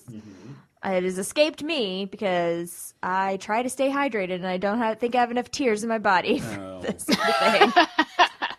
I said the same thing about Cable and Deadpool back then, but I made it through. You should totally check it out. All right. Aw, that's nice. No, I mean, it's a story of his upbringing in Depression-era Ireland, where they are incredibly, incredibly poor, and there's too many fucking kids around, and there's no real health care, and the church is a bunch of assholes. Not the Catholic Church. Yeah, they do everything right. Leave them alone. Haven't they suffered enough? Yeah, they have. There is one particular scene of them. Basically, they go beg for food at the priest's house. What's that? A rectory? Is that what it's called? Yeah, but it's like their leftovers. The priest will like dump outside, and you can take them. And it's like people are literally starving, and you're giving them like potato peels and being like, "Yeah, here you go, you fuckers." Just throwing it at them. Literally, they cannot stop having children because no birth control, no abortions. Not allowed. Yep. Yeah, and then she finally says, like, we can't have any more children. Basically, we can never have sex again. We're done now. And then Dad leaves them because Dad's down to fucking. Cool. Yeah, but for something that should just be unending misery, it does, has some of that, like the hopefulness, the spark inside that's like, we're going to get through this somehow. Even though I'm so hungry, I will literally lick the newspaper that the fish and chips came in because I'm starving. I will marry a potato. Yeah. Make tater tots. That's where tater tots come from. I'm canceling the show for an hour. We can come back and do it later. I got to recover. Yeah, but it's also a movie. Like, it's also a movie. It does have like some fun in it, some humor, some very coming of age sweetness, and it's shot really pretty, even though everything looks like it's covered in coal dust like all the time. But no, it's sad, but it's not like, well, that ripped the shit out of me. I'm going to go home and cry now, and I never want to talk to a person ever again. Kind of sad. Okay, well, that's good. I can handle that kind of sad. It's very good. Yeah. Yeah, worth watching. If you don't want to sit and read the book and cry, you can watch the movie and cry. It's faster. Make yourself a shepherd's pie. Oh, I love shepherd's pie. I do too. It's like every food you're about to throw away thrown into a stew. I mean, it's basically like an old-timey KFC it's basically failure pile in a sadness ball. No, I don't think of it like that. I think of it if Richard Dreyfuss from Close Encounters of the Third Kind made me dinner every night and then forgot about that he had to make me dinner and then threw peas and beef inside of his mashed potato mountain. It's delicious. In the next movie You want to talk some more about the Irish? No. Let's talk some more about the Irish. I like Irish people. You know what they should have done to those priests instead of eating their potatoes? They should have shot them in the fucking face. Shot them in the fucking face. Hit them on the dick with a shillelagh. All right. I can hear the sound of me being collectively fired over Twitter. And this is the must-watch movie for all the wrong reasons. The final movie on the list. Is this the week when it's out in theaters? Because I don't think I'd see this for another 2 years. Most people came and went in theaters. Another one became a big hit on video, and I love that we're so close to it being 10 years exactly from us talking about the incredibly terrible sequel. Yes, the unmerciful. Talked about like a month ago, something like that. Yeah, the sequel's so fucking bad. Which they've the original is so dumb. Well, I think that we discovered in a podcast. There's a new one has just been greenlit. Apparently, what? Oh. Stop it. Will our nightmare end? I don't think you're giving enough respect to Sir Sean Duffy, if that's his name. I forget. Are you trying to say Saoirse Ronan Saoirse- from Lady no. Bird? I'm talking about the director of Boondock Saints. And I think one of the things we realized that came to light, Boondock Saints had a great DP. So the movie looks good and like a normal movie, but is mercilessly stupid. Yeah. And is like, if you cornered a toddler and like, hey, what do you think is cool? I think this is cool, and this is cool, and this is cool. And when a guy spins around in circles and shoots people, that's cool. I think Bible verses are cool, and so is vigilante justice. Wouldn't it be cool if you put the pennies on the eyes of everyone you shot when you shot 90 people? and like just Stupid Boy the movie and Boondock Saints. I've watched it a billion times. If you didn't listen, there's a Laser Time episode, good accompaniment. We did a show, what was it called? The best documentaries about making a movie. And Overnight is one of the best movies of all time, to show this spoiled, overall, chain-smoking fuck think he's the most important person in the universe by making an utterly unremarkable product, which would have done fine in that era, but he's also blackballed by Harvey Weinstein, who is the villain in the movie, yet now, like, who you're supposed to be rooting against, but now, like, we're rooting against him for different. Are we rooting for Harvey Weinstein while watching this documentary? This guy sucks. But nothing good has come from that. Blackballed, the story. If you didn't hear the story I told then, it was blackballed by Harvey Weinstein. Was put into production. They bought this. Everybody wanted the next Tarantino. And they assumed they would come from somewhere inner L.A. So they bought up this dude who had this band with his friends, and they all frequented a local bar. I'm Harvey Weinstein. I'm going to buy the bar for you and to sign you up to make this movie. And then it turns out you're an asshole, and the movie goes into turnaround. It takes forever to get going, but still is in some area of production. And finally gets made, but it's sort of like Harvey Weinstein has put the beacon out. Like, this movie is poison. If you touch it, you're going to have a hard time dealing with me and the Disney folks. So most people don't, and it doesn't get seen in theaters. It gets bought up as like a Blockbuster exclusive, either here or in Canada. And I remember, not unlike Tremors, but it's like, but this never had a theatrical release for us. Word of mouth slowly going around, and there's one copy at Blockbuster. And everyone, like, Todd got a copy of Boondock Saints. Todd got it. Everyone over to his house because, like, we might not find this again in a non-streaming, no DVD world. It was just VHS at this point. And this movie was, I can't remember a movie this late in the game that was talked about so much that was unobtainable. Completely unobtainable. And that was Boondock Saints. And it became a big hit on VHS. And if you watch the movie Overnight, he signed away all this money he was going to get from video. He made nothing on the movie. Troy Duffy, that's his name, not Sean Duffy. Troy Duffy, he's capital suck. Maybe he's changed his tune, I don't know. But Boondock Saints, everyone, I have the movie almost memorized. What is it? Norman Reedus, Sean Patrick Flannery, and Willem Dafoe, and Doc from Fraggle Rock.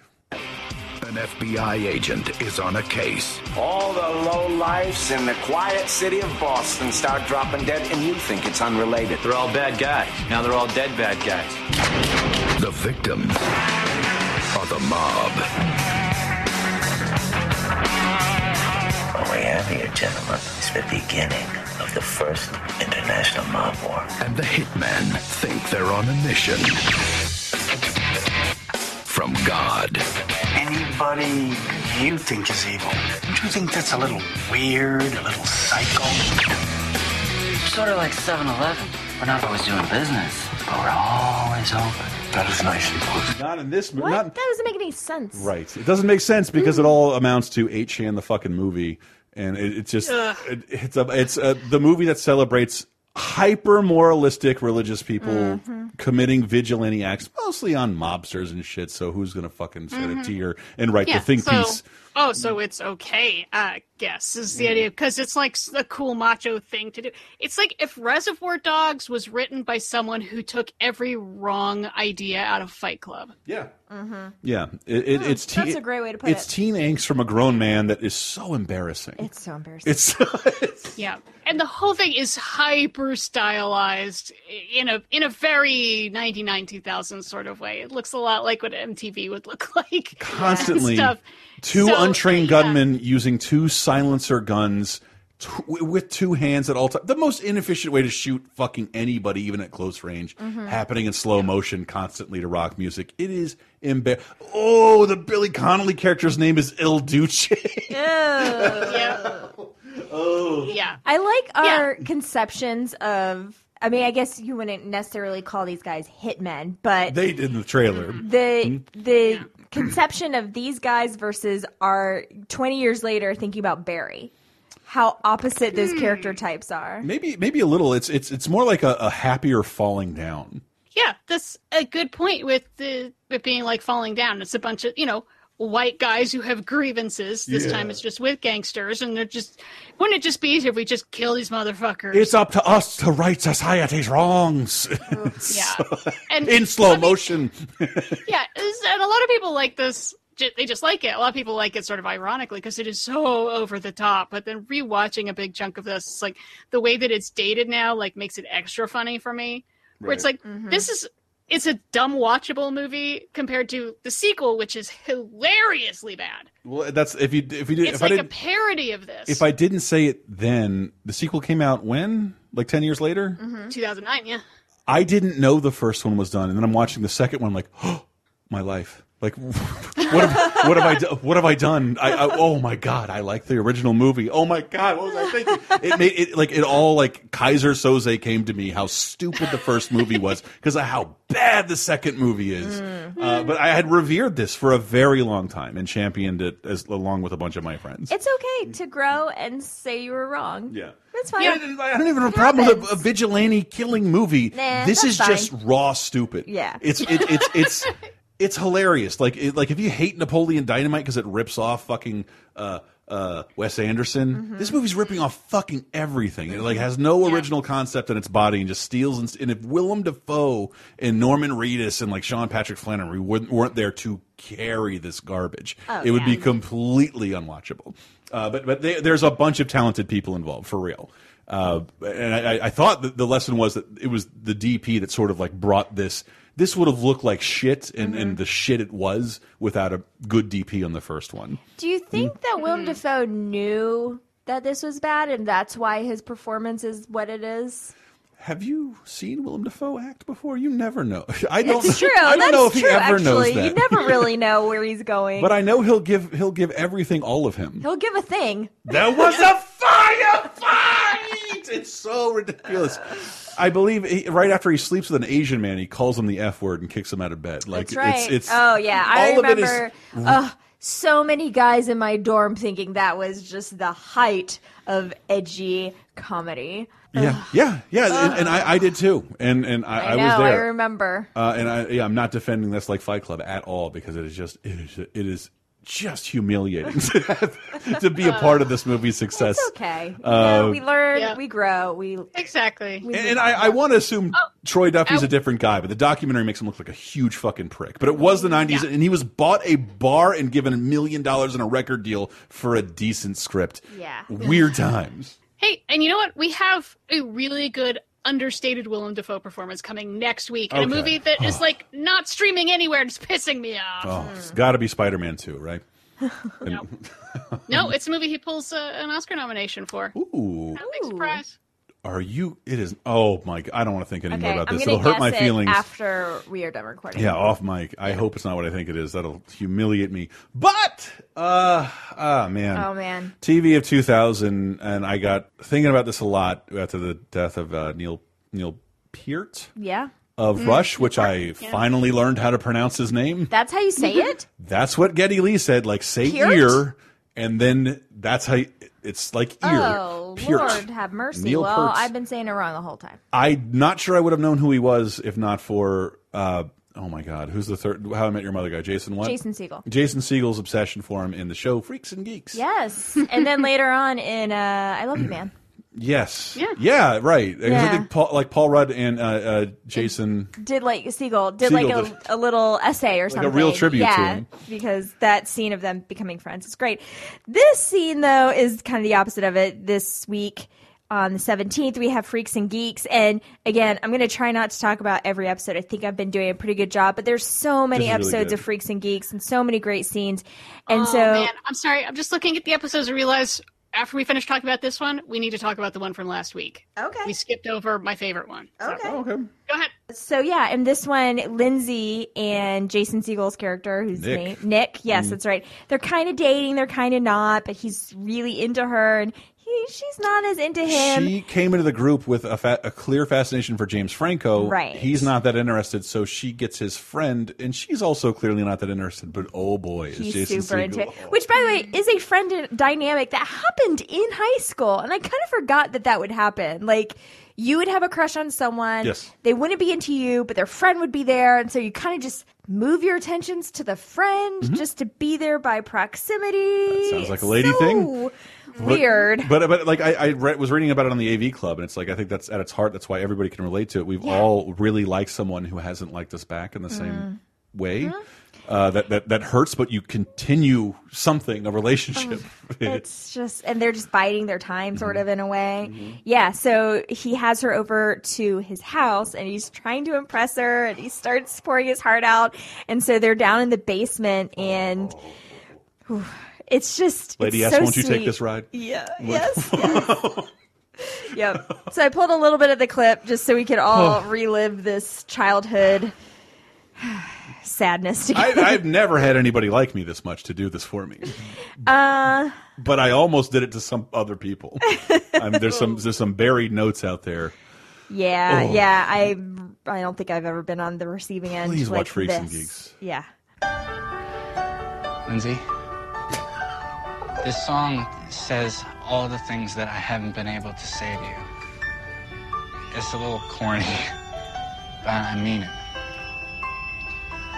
Lady, when you're with me, smiling. Give me, your love. Your hands build me up when I'm sinking. Touch me, and my troubles all fade. See, Lindsay, nothing about you and me should ever be rushed. I made that mistake before, but I'm not gonna make it with you. 'Cause we got time. We got all the time in the world. And you know why?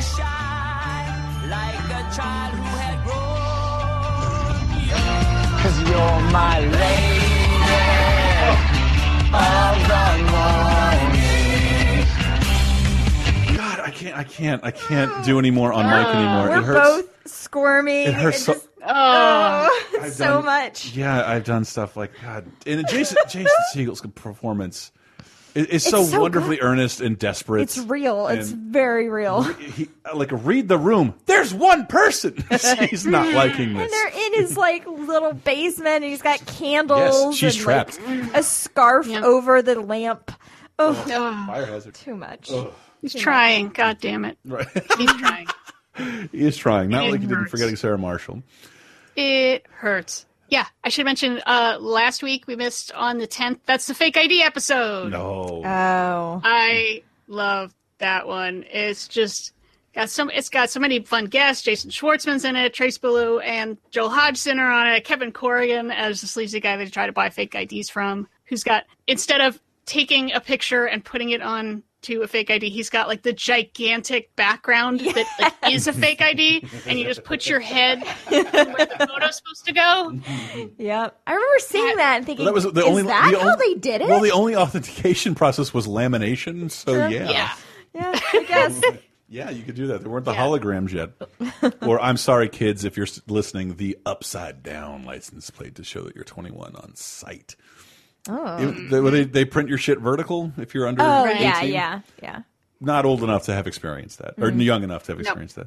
Freaks and Geeks is such a wonderful show. It's such a painful, I don't know, for I guess maybe people like us, a comically painful review of being that age. And the reason you just heard why it's not widely available is that fucking song, because there's so much of the time music in the show that I think even when it came out on DVD, it was $90 back in the day. Anyway, Saved by the Bell, the new class finale. That's also this week. Goodbye. Wow, but just that juxtaposition of people the same age. By the way, Yeah, that's true. Yeah. This is what you have on. These are both on NBC. Yeah. And one is super real and remembered by everyone, and one is completely forgotten pap. Right. No, that's true. In your face, everyone. I proved Good that job, Fixing These Paul right. SoapNet, the channel, debuts. Yeah. That's. Ooh. I don't know. I Do you thought it feel was old? interesting. I looked into. I normally wouldn't want to talk about something like this because why? But I looked into it a little bit, and it was on for I think until 2013. Yeah. Then it turned into Disney Junior, I think. But it was really designed to show soap operas that had aired like the week for people who worked so that they could watch. Did you accidentally get a job, lady? Yeah, they could watch their stories like early in the morning or in the evening when they got back. What a nice thing to do for people. But then, like, imagine a show that's watched by millions of people. We have milestones in soap operas that everyone remembers. There are no DVDs, there are no syndication, there is absolutely no way to go back and revisit that. And SoapNet, I think, had like some programming where you could go see like great moments in shows that have been on for 40 fucking years. Yeah. And like, it's not, haha, SoapNet, I get it. But it's more like, it makes me feel really old. Soap operas were really popular. They eventually got their own network. Then soap operas were no longer popular and lost their network. Yeah.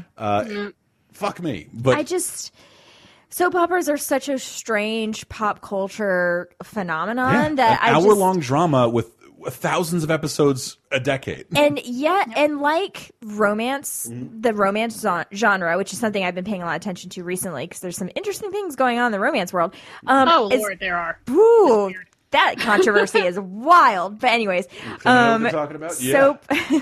soap operas, I think, have been pretty much denigrated because they're generally seen as women's entertainment. And I would like to look more into that. I feel like that there's some real issues there. There's a trashy end to soap operas that are supposed to keep people who are in the home watching television who were women. But I wouldn't slight that as like, I mean, it's a format trying to find its legs with what little money they have. And these things have no fucking money behind them. They shoot they shoot triple the amount of not only Law and Order but WWE Raw every single week, and somehow come up with compelling plots that get people to watch. So it sounds silly when you describe it, but so do comic books. Yes, and so I don't mean to shit on soap operas, right?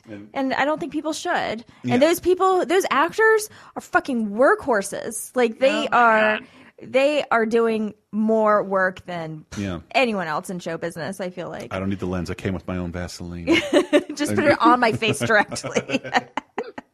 It's a bummer. And when we try and research stuff like this, like I can go look up my favorite moments of most anything on YouTube or like someone's written about it. And like it's rare for soap opera fans. Oh, like, yeah.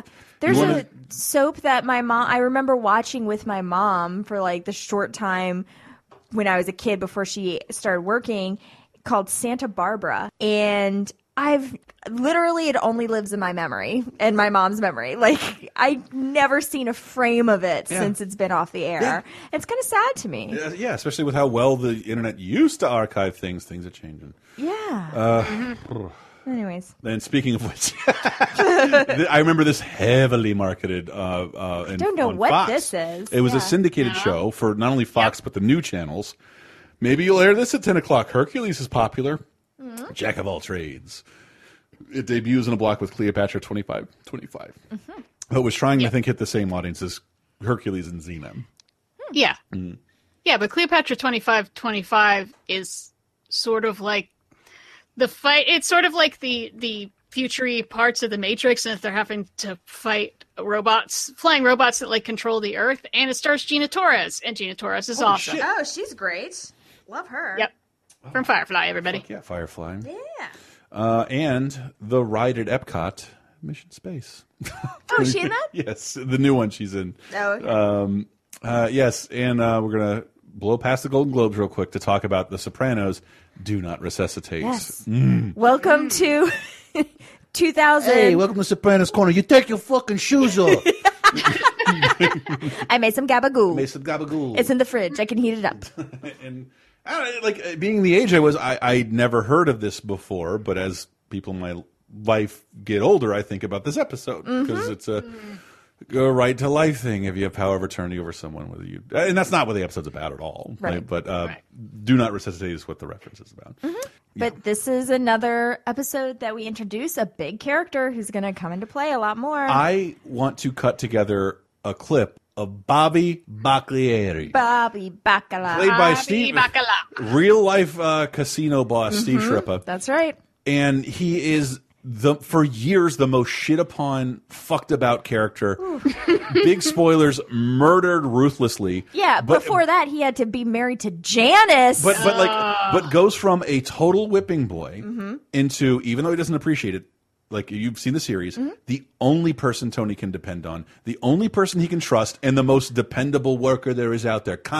He's up every time. That's true. And always shit upon because he's quiet. He doesn't even have a guma.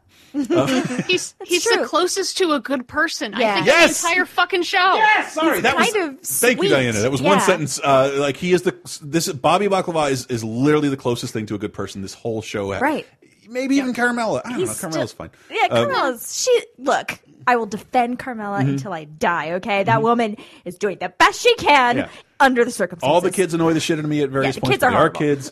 But like Bobby is kind of saintly in a character. Like I mean, he's still ordering hits on people. only on the second, but like they make him wear a fat suit in the first. Yeah, that was a thing that I loved learning. seriously consider salads. Because his stomach, his gut is unreal, and it turns out it actually is unreal because here's an even sadder thing. The producers made him wear a fat suit until he eventually gained enough weight where they were like, nah, you're good. Okay, you match it. I want to say it was so James Gandolfini had someone else to call fat. Well, that's the thing, too, is that I loved 'Cause he this does a lot. episode that he calls him a fat fuck. And I love it when James Gandolfini, when Tony Soprano is calling someone else fat. Like, really? Really? Okay. And I love his intro because he hates Bobby initially because he was part of Junior's crew. His nephew, or sorry, his uncle that he just almost sort of took out in the previous season, blah, blah, blah. So he's technically on the dying opposing side. So he's already at odds with Bobby. And I love, here's their introduction, our introduction to Bobby as viewers. A lot of funerals in your corner of the world, huh, Bobby? Fucking our boost. What'd you have to do, refinance your house? Don't look at the floor, Bobby. Look at me. Now, Bobby, you're gonna hear some high-end shit. And A, I hope you can understand it. And B, I hope you keep it between this room and Junior. Because if you don't, I promise you, they're gonna find pieces of you in 8 different dumpsters. I inherited Junior. I don't think you got reason to talk to me this way. I always liked you. Bullshit. To the victor belongs the spoils. Why don't you get the fuck out of here before I shove your quotations book up your fat fucking ass? That was the same clip that I grabbed, and then I was like, "Oh, we're gonna do clips." Yeah, we're gonna do clips because I love Bobby. So mean. I love everything he says, everything he does, and he's like the only member you get to watch cry over and over again. And he's the only character who gets to punch Tony in the face and live through under it. the boardwalk. All due respect, you're fucking out of line here, Tony. Fucking I can't wait to talk about attacks that. a mob boss in defense of his wife, Bobby Bacalieri. In defense of Janice, the worst. The worst person in the universe. The worst. Getting ahead of ourselves. I hope you guys have seen The Sopranos. If not, just go ahead and hit Buckle that in, skip because it's so good. Well, get back in here, kids. I got a fun sound effect for something hitting Dreamcast right now. Hey, come on over, have some fun with Crazy Taxi. Oh, God. Oh, we missed the Golden Globes. You want to go back and do Oh, those? And then rewind. Crazy So Taxi? I'm going to say, now let's just do it like this. No editing. Crazy Taxi comes out on Dreamcast. Bill It's the O'Reilly. Dreamcast second highest selling game. It's an amazing franchise. I love it so much. Wow. We will talk more about. What's the highest selling game on Dreamcast? It's probably Sonic Adventure because like it's like a little less than a year old. But like the big selling point of the Dreamcast was like, no, this is arcade perfect. This is the game you're playing in arcades, and you're paying $60 for it. And it's hard to wrap your head. Like, once you get the hang of Crazy Taxi, you can play it for fucking hours. But it has 3 songs, 2 of them by The Offspring and 2 of them by Bad Religion. And that's how every time you start the game, that's how it always starts. And if it doesn't have that song, it's not Crazy Taxi, in my opinion. But moving back to the Golden Globes of television, rewind. Of 2000, who we have here. We got Golden Globes every single segment this time. Usually, there's one year where we'll talk about it next year. This year, we do all the Golden Globes. I feel like it's like hitting a slot machine. Yeah. It is. Jing, jing, jing. And I sort of hate the Golden Globes, but you do get to see things you like win. And it's this an amuse-bouche for the Oscars. American Beauty beating out The End of the Affair, a movie that came out this week. Yep. No, but look at musical or comedy, though. I know. Like, Ooh. Toy Story 2. Being John Malkovich, obviously, and then some lighter Man on the Moon, Notting Hill, Analyze This, and all of them getting beat by Toy Story 2. I know. I love the idea of Analyze This, awesome. Man on the Moon, and Notting Hill not winning an award, just in general. Yeah. And then the fact that Toy Story 2 walks home with I'm mad about Being John Malkovich. That movie, more people should know about it. I know. I'm sorry, I already talked about it, but I just saw it. But the winners for actors and dramas, Denzel Washington, The Hurricane, I can see it. Hilary Swank and Boys Don't Cry. Duh. Yeah. Jim Carrey, Man on the Moon, fine. It's a fine performance. I don't know if it's up there with Sean Penn and Sweet and Lowdown. Rupert Everett and An Ideal Husband. Sean Penn and Sweet and Lowdown. Hey, you want to go shoot rats at the dump? I've never heard of Tumbleweeds, but I'm assuming it's a movie starring Janet McTeer because she won for Best Actress in a Musical Comedy. Supporting actor Tom Cruise, once again. Ooh, double Tom. Getting his Golden Globe, never his Oscar. Beating out My Cocaine and Michael Clark Duncan. And Angelina Jolie for Girl Interrupted. That's a forecast. Yeah. Best Director, Sam Mendes, American Beauty. And Best Screenplay, Alan Ball, American Beauty as well. Look, people liked American Beauty. I guess so. It's nice for us culturally to consider ourselves young and having moved past a thing. I like it. Yeah. I like it. American Beauty isn't that bad. Yeah, And it's not that Sopranos bad. went for Best TV Series. This is HBO's absolute reign over the fucking awards. Oh, yeah. For Sopranos real. and Sex and the City take both. And Gandolfini and Falco. Sarah Jessica Parker all win. Holy shit. Michael J. Fox for Spin City. That's pretty cool. That's Nancy Marchand wins. Halle Berry as Dorothy Dandridge wins. Oh, yeah. Wow. I remember that. RK281 wins. A movie you can't buy wins best miniseries of television film. Again, if you want to see RKO 281, and I love it, the story of Citizen Kane, it's on the big special edition of Citizen Kane. It's included with Citizen Kane. Oh, cool. It's very expensive, to buy that collector's edition. Okay, so closing out the Golden Globes and the games, let's get the fuck out of 2000, shall we? We gotta get out of here because that's the way it is. Only Elvis can tell me that's the way it is. Salon Dijon. Celine Dion is on the charts this week, so let's go out with, Queen Canada. We'll be back in the 2010s, and I didn't even mess that up, huh? When you want it the most, there's no easy way out. When you're ready to go, then your heart's lifting loud. Don't give up on your faith. Love comes to those who believe it, and that's the way it is. When you quit. This week on Laser Time, the internet's 7th leading pop culture podcast, the gang is tackling a brand new topic. So this is where we decide what the best movies of 2019 were, according to the people you've been listening to all year. Middle of the road one that's I kind of want to give a shout out to Rocket Man because I was expecting the same music biopic I've seen a million times. I was expecting Bohemian Rhapsody Part 2. You'll never record a song in a duck costume, Elton. It'll never happen. I'll show you. I'll show all of Britain. Yeah, that's pretty much. Here, I wrote your song. Your song, huh? The yellow brick road will be around forever, and no one will immortalize its disappearance. Hey, look out for that chair. It's rocking. Don't rock it, man. Crocodiles will always play jazz in this town forever. And I will never feel the love. Not tonight and not ever. I want my Chinese food with no Alan Rice. Benny will never be paired with the Jets. Only submarines for Benny.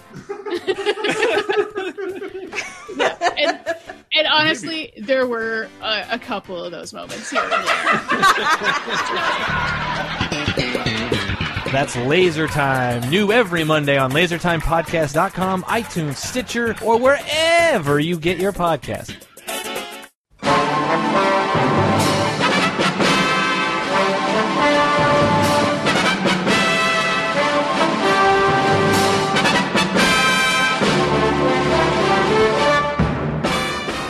Hello, Mr. and Mrs. Internet and all the ships at sea. It's time for Diana's Classic Corner, where we look even further back in time this week to see if there's anything worth a watching. And for the week of January 17th through 23rd, a diversity of things to talk about. Let's start with some history. 75 years ago this week, January 17th, is the last known appearance, I guess, of Raoul Wallenberg, who might be the best person who ever lived. He was a Swedish emissary to the Third Reich, and he helped save somewhere around 100,000 people by being the ballsiest man alive. He was really good at figuring out that, Nazis and fascists, they're really good at taking orders. So if you just are a big, tall, white guy, and you just walk up to them and tell them to do something, they tend to do it. And so he saved a fuck ton of people that way. Unfortunately, he was disappeared by the Soviets as they rolled into Hungary, and he probably died in a Soviet gulag a couple years later. But please read up on Raoul Wallenberg, possibly the most inspirational person I've ever heard of. The war is going not well for the Nazis right now, 75 years ago this week. The Soviets are rolling into East Prussia, which means we are heading towards the end, and if you know anything about World War II history, it's a real bad time. It's a real, real bad time. Oh my god, it's bad. So let's move on to something a little bit more pleasant. 70 years ago this week, 1950, saw the release of Gun Crazy, which is kind of an obscure indie movie. It's kind of like a late noir, and it feels sort of handmade sometimes, a little bit cobbled together, but it is a ton of fun. It's about like a Bonnie and Clyde type couple, and it doesn't get the recognition I think it deserves, just because it is so, just sort of handmade, it's a little amateurish, but it's really good. So I want to recommend that as a good movie, but I also want to recommend one of my favorite bad movies of all time. 50 years ago this week, January 22nd, 1970, saw the release of Elvis's last movie, fiction movie, Change of Habit, starring Elvis as a really groovy inner-city doctor named John Carpenter. Get it? Who's trying to help the folks and kind of clashing with also sort of groovy, hip, with it nun Mary Tyler Moore, which is Mary Tyler Moore always comes across as so driven and having her shit together, and the idea that she would become a nun instead of a senator is so weird. But Mary Tyler Moore is trying to help the people in the ghetto, and also sort of attracted to groovy Dr. Elvis, and it's all about will she pick the king or the king? Oh, also, I should mention that Change of Habit might be the first movie I've ever seen that mentions autism, that there's a kid who has autism, but unfortunately in this movie, it is caused by having inner rage, and it can be cured with aggressive hugs. So, not exactly medically accurate. Change of Habit, it is super fun. In a very modern way, not in a cheesy old Elvis way, but in a more hip 1970s way. So I totally recommend Change of Habit if you want a good bad movie, and Gun Crazy if you want a good crime movie. And that's it for this week. Stay classic.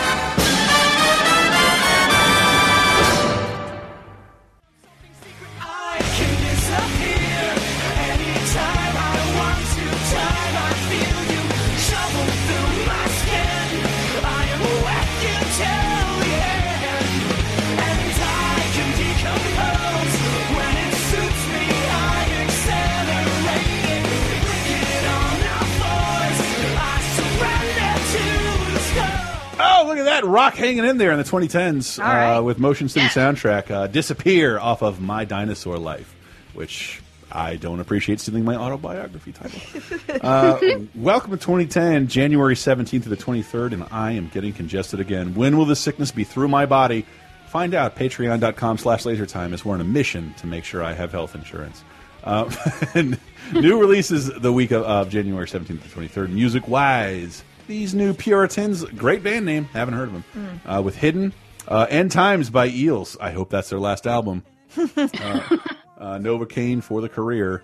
And Astro Coast by Surfer Blood and The Sea by Corinne Bailey Ray. I think I pronounced that all okay. You did great. TikTok by Kesha is still #1, and I can't wait to mention when that becomes the Simpsons intro, because I've heard Simpsons fans complain about that, but the Simpsons once a year should do a music video with a very popular song. Yeah. They've only done it with Kesha's TikTok. That's weird. Okay. But it's super fun, whether you like the song or not. Yeah. Anyway, a little bit of more Chris-centric news. I thought it'd be fun to mention. On this week, 10 years ago, the liberal radio network Air America shuts down, leaving only NPR and nothing else in terms of having a leftist view on things. I instantly was a giant fan of this, got introduced to Rachel Maddow and Mark Maron through this, and not saying anything. I don't like Joe Biden right now, right? But I liked him back in the day because he was the funniest elected official I have ever heard on anything. And none of this is archived. And he would end up talking to Maurice LaMarche doing The Brain and Bradley Whitford playing an evil senator on Al Franken's live shows. It was fucking hysterical. These are things that happened and are almost the only evidence you have that it existed is Laura Ambrose listening to Mark Maron's Morning Sedition. Oh yeah, in one episode of 6 Feet Under. Yeah. The program you just described also sounds like something that could be from the future as well. Dude, it wasn't just like one guy ranting at like the elves in his head. It was like it was well produced, funny shit with characters in it. I really liked it, even though obviously it's skews towards my worldview, but it was also trying to be funny, hired comedians, and has a whole documentary about it called Left of the Dial. Oh. And so I think it is significant to mention. It was a nationwide syndicated thing, and now literally that is nationwide syndicated radio is just in the hands of crazy right-wing evil people. Your Alex Joneses and whatnot. So it is a bummer that doesn't exist, even though you, smug liberal, don't care. I hear what you're saying. So moving into the movies of 2010, January 17th through the 23rd, Avatar is still #1 and will probably be for one more day, if I remember correctly. Not a lot of people saw Avatar, and even fewer people liked it. And then no one will ever speak of it again until about a month ago. Yeah. I feel like that's so many people hated my rant about it because it was one of the few things that united society in saying like Avatar's overrated, right? Like I don't know, maybe like we go see a lot of garbage still. Must we reopen these wounds? I know, but I'm just saying. I think that was the only thing universally agreed upon is that it's not terrible, but we don't like it anymore. Okay, all right. And fine. But let's talk about The Boys Are Back with Clive Owen, a man who was a movie star. Right? Wait, what happened to him? I loved Clive Owen. Me too. I loved him. Loved him in Closer, Children of Men, Sin City, Children of Men, one of the best fucking movies of the entire decade. Yes. And then now I think he's on like a Cinemax series that I'll never watch. The Nick. He's on The Nick. Yeah. I'm not saying that. I'll just get in trouble. Yeah. No, the Boys Are Back. I think is an Australian movie and it got actually really good reviews, but it just did not get released much here. About Clive Owen, his second wife dies, and he is trying to like bring his kid from his first marriage together with the kid from his second marriage and like pull the family together. But it's tough because there's, tension with old family and new family and abandoning the first family, I guess. And it got really strong reviews. I remember seeing the trailer. A family drama, but we didn't really get it here. None of those words were Thin Lizzy biopic. So I don't care. I want to see the story of the Rock and his black band in the universe. The Tillman story is also out this week. Yeah. I'm going to guess this is about Tillman? It's about Pat Tillman. Okay. Yeah. What the fuck is Pat? It's on football? He's a football He's man. a football man. Arizona Cardinal, after 9/11, he left the NFL and left all that money behind so that he could join the military. Got sent to Afghanistan, died in a friendly fire incident, and then it was covered up. And this is all about that and how, the government tried to, it's really hard to spin that propaganda that way. And they hid shit from his family. And it is a great documentary that will make you really want members of the Bush administration to stand trial for stuff. And it is all on YouTube right now. Oh shit. Okay. Yeah, someone put it up. It's under the Pat Tillman story on YouTube. But if you see something that's an hour and a half and it opens with, unfortunately, the Weinstein Company logo, that's it. It is a hell of a story. I mean, it's a story that's like, it sounds like I'm making it up, but it really happened, and it is infuriating. Yeah, really, really well done documentary. Sometimes you'll lose that coin toss. All right, I'm not going to close the segment with a sportscaster. I apologize. Don't do it. Creation is another movie that's out. Paul Bettany, Jennifer Connelly. Connelly. Connelly. They're Jeremy married. They are. Are they really? And they put married people's into movie. Yeah, they did. Jennifer Connelly, the most beautiful woman in the world, is not available. No, sorry. I have no reason to want to be involved in the show or show business. Cross it off the Jennifer list. Connelly rules. Early role from Benedict Cumberbatch and not Toby Jones. Teresa Crutcher, whatever. Here's the trailer. Creation. In the beginning, it was just a simple idea. Clear evidence of transformation. Mr. Darwin, your theory is hugely powerful. But it would test his faith. It changes everything. Suppose everyone stopped believing that God had any sort of plan for us. Apart from anything else, it would break your mother's heart. And divide These are your thoughts, Charles. They are not mine. the whole world. Clearly the Almighty can... Ooh. Questioning God. We're ready for that in 2010, finally. Oof. Yeah, well, this came out in the UK. It came out everywhere, and they came out in the US last. And one of the things they said was they were having some trouble getting a distributor because it's a movie about Charles Darwin. Unbelievable. That is because bonkers. That's how fucking backwards we are. I don't know if that's true or they were just being cautious, whatever. But it's about Charles Darwin, but it's more about his relationship with his family, specifically his wife. And, this is calling into question religious belief, the idea of evolution. Although I think they can go together.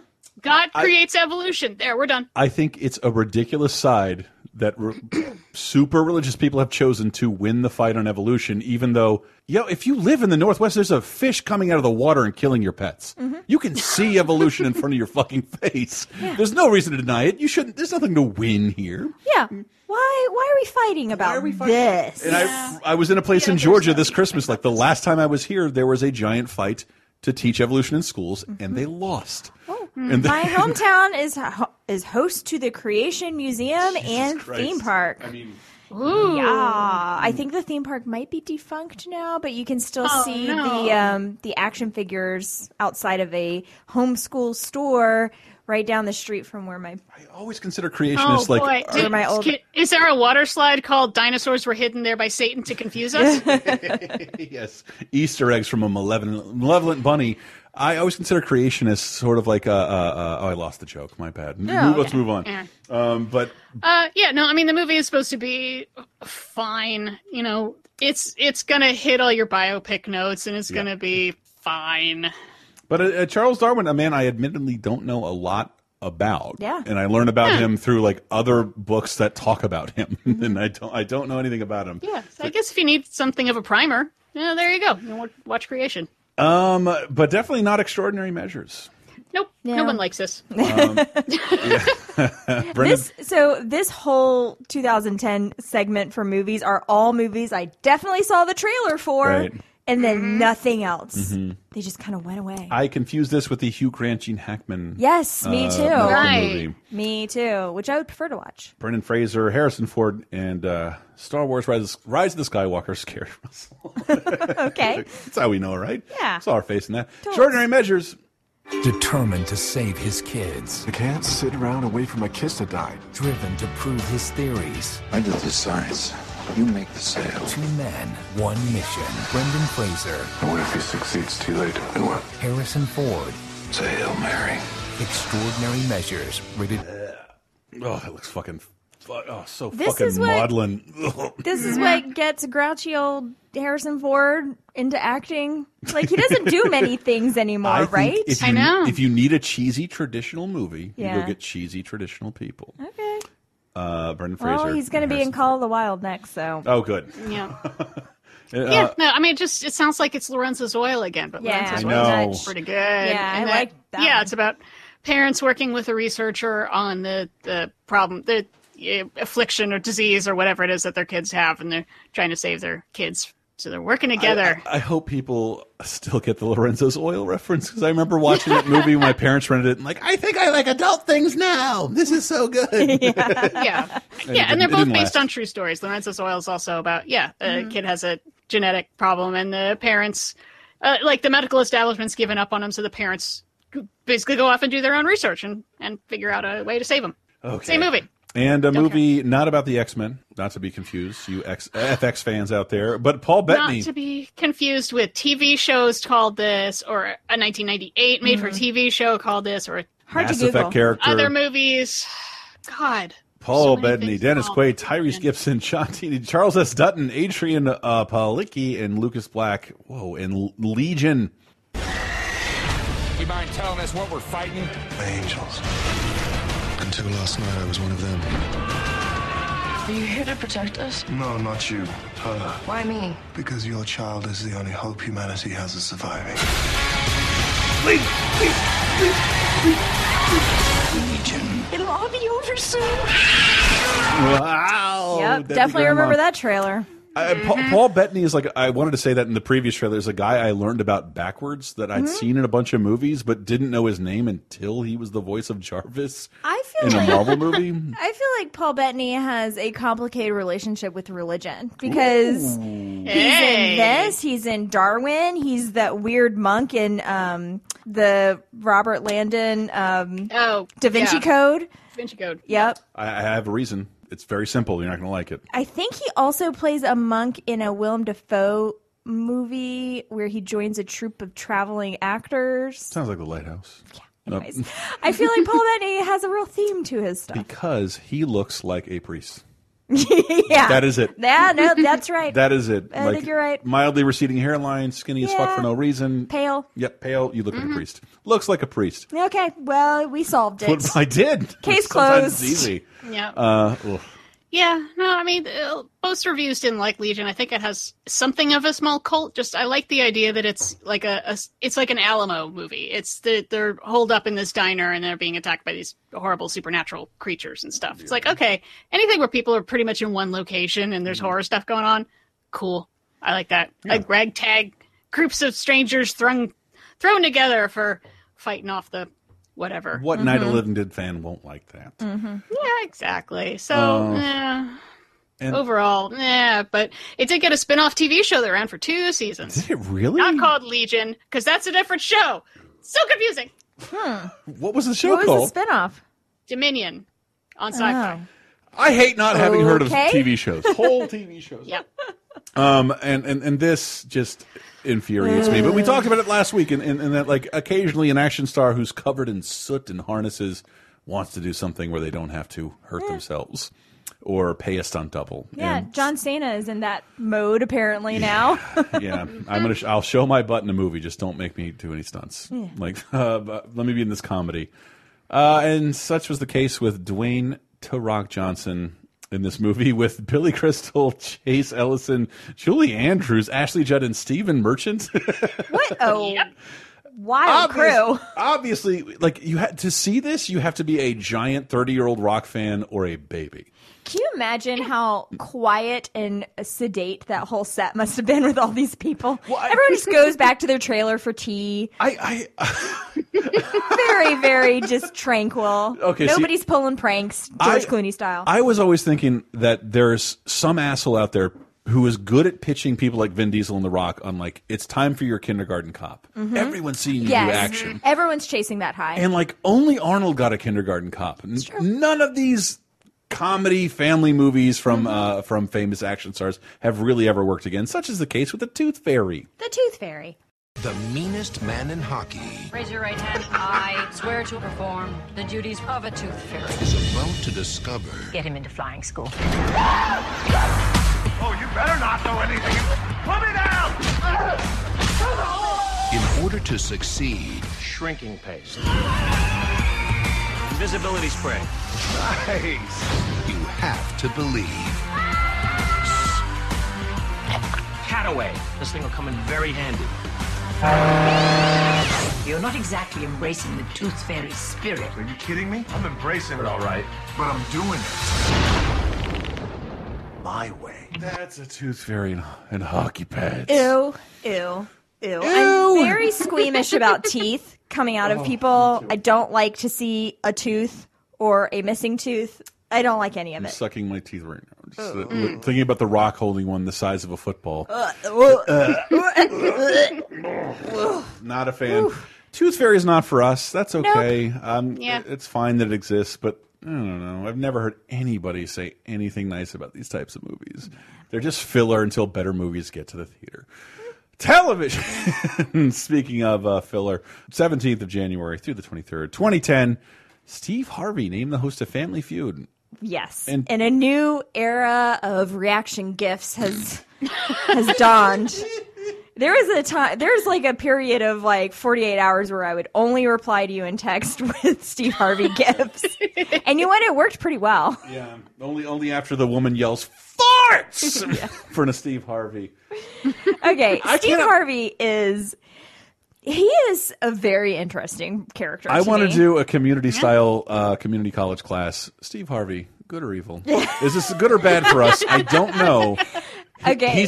I think he's a form of good in only bad things at this point. Yeah, he's chaotic good. And he's a good stand-up. I do like a stand-up. He started out as like a host at Showtime at the Apollo, which kind of I think was perfect training for this now.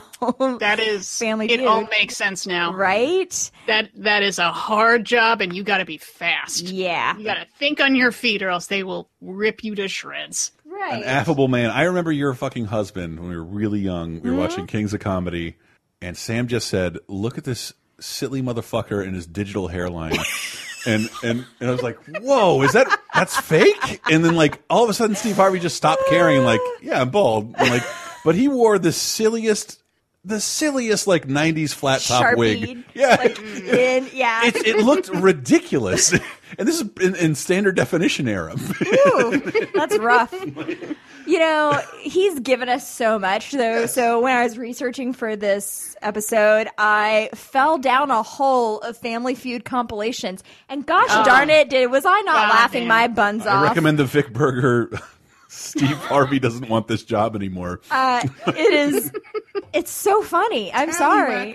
It's so good. This one lady said it was like, what would you barter your husband for? And this one lady like slammed in, really excited, like first one in, and she said bread.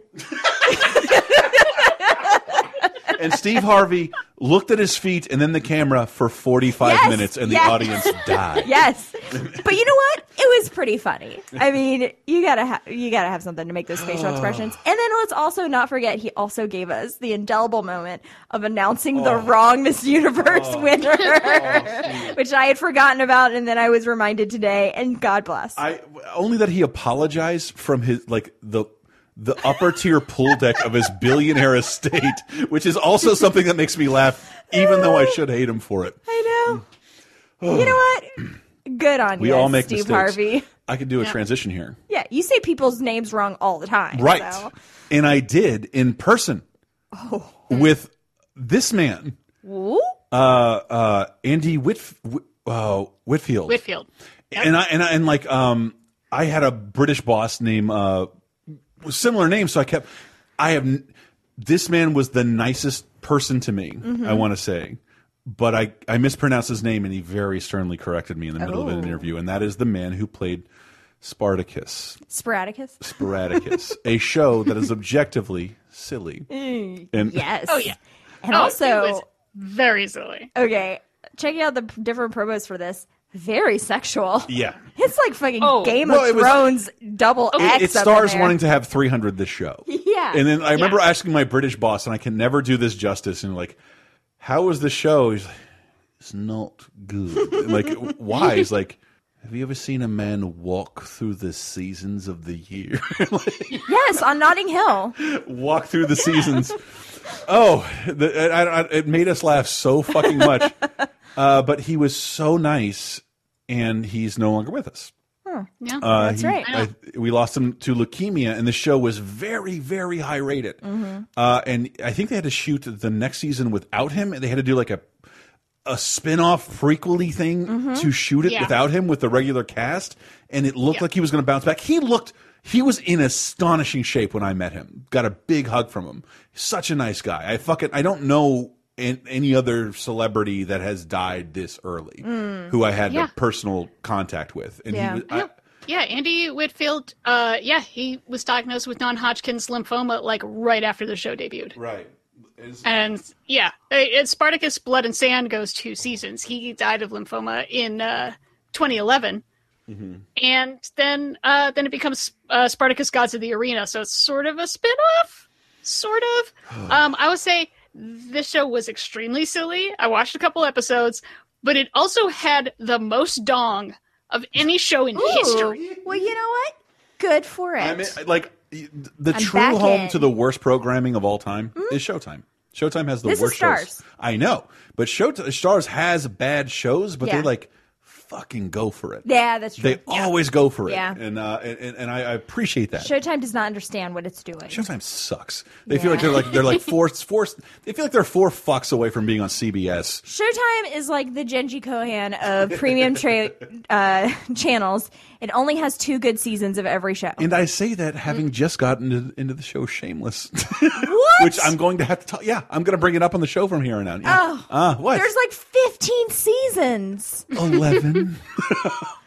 Okay. 11 starting last year, but yeah. Okay, all right. It's interesting. A filthy Roseanne. You down? Sorry, this is about Spartacus. Here's a promo.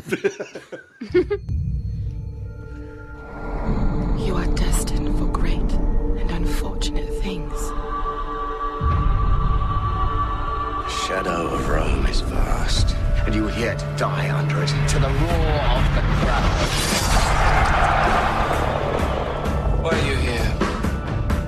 Because I trusted in the honor of a Roman. All right, I'm bored of this. It's just it reminds me of the our dialogue you think it's going to be. Our brief fascination with like, I want to see nothing but Romans after Gladiator and 300, Right. and then they bring out Rome and this, and like, we don't We're want to good. see this on a regular basis. Are Rome you was crazy? pretty good. Rome the show. Rome was pretty good. Yeah. Sorry. Rome was real good. Rome was pretty expensive. True. Rome was incredibly expensive. True, which is weird because everyone was shirtless in sand. Like, what are they paying for? Mostly CG columns. Oh, okay. Some banners. Yeah. But this has Lucy Lawless in it, so You're right. Oh, okay. Eventually, there you go. Yeah, but extremely silly. But yeah, that's a sad story. I mean, Yeah, you do and the show, I and just- it's a big old hit, and then you're in the prime of your life, and then you just fucking die.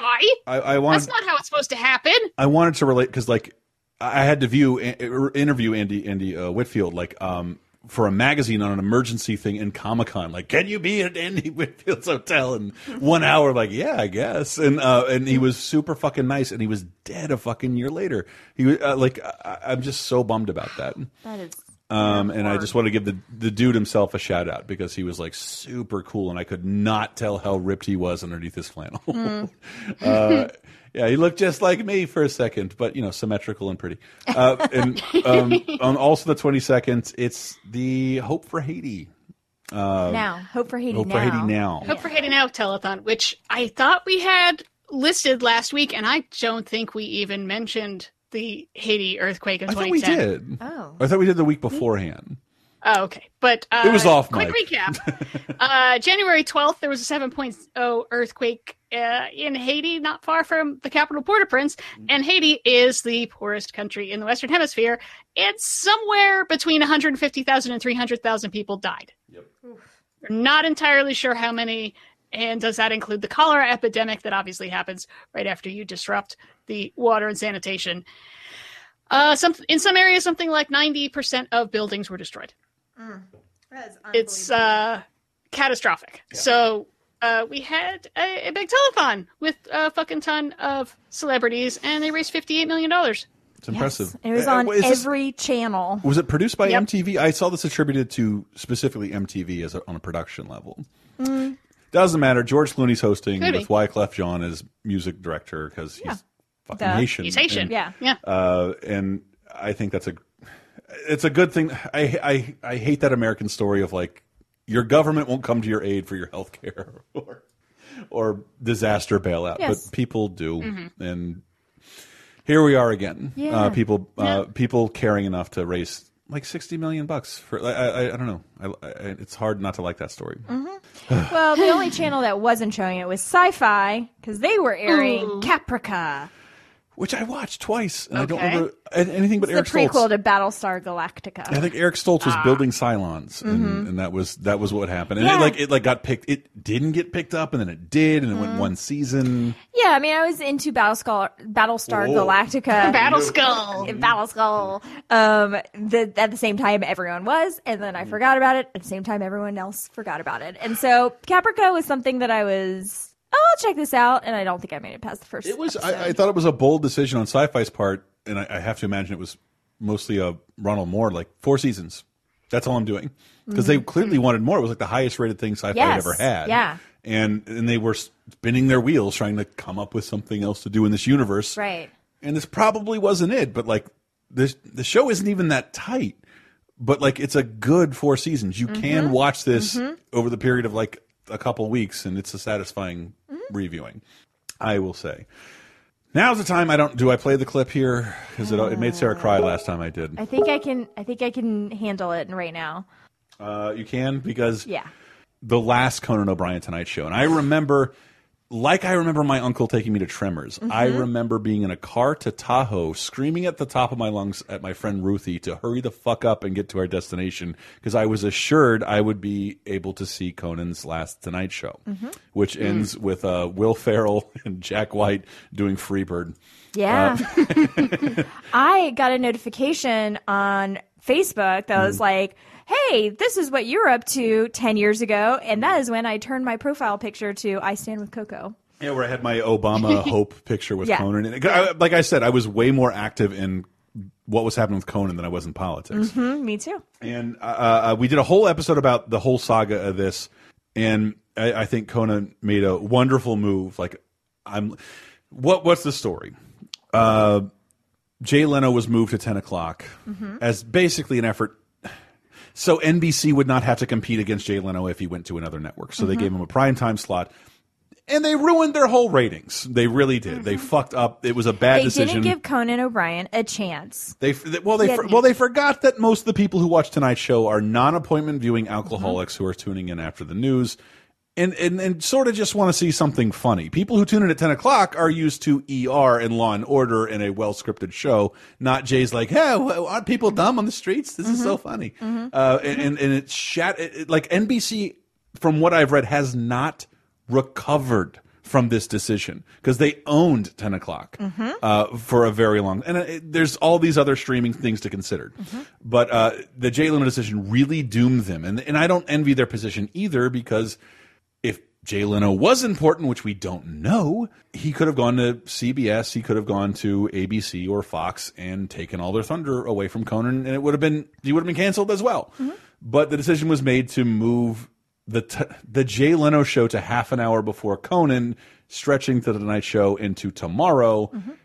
And people care about the Tonight Show. I don't really get it either. It's not. Well, it's just an institution. It's just always been there. It is, and it's something Conan wanted and thought, like, fuck this. This is too much. I will step away, and decided to step away from the Tonight Show rather than cause any more chaos.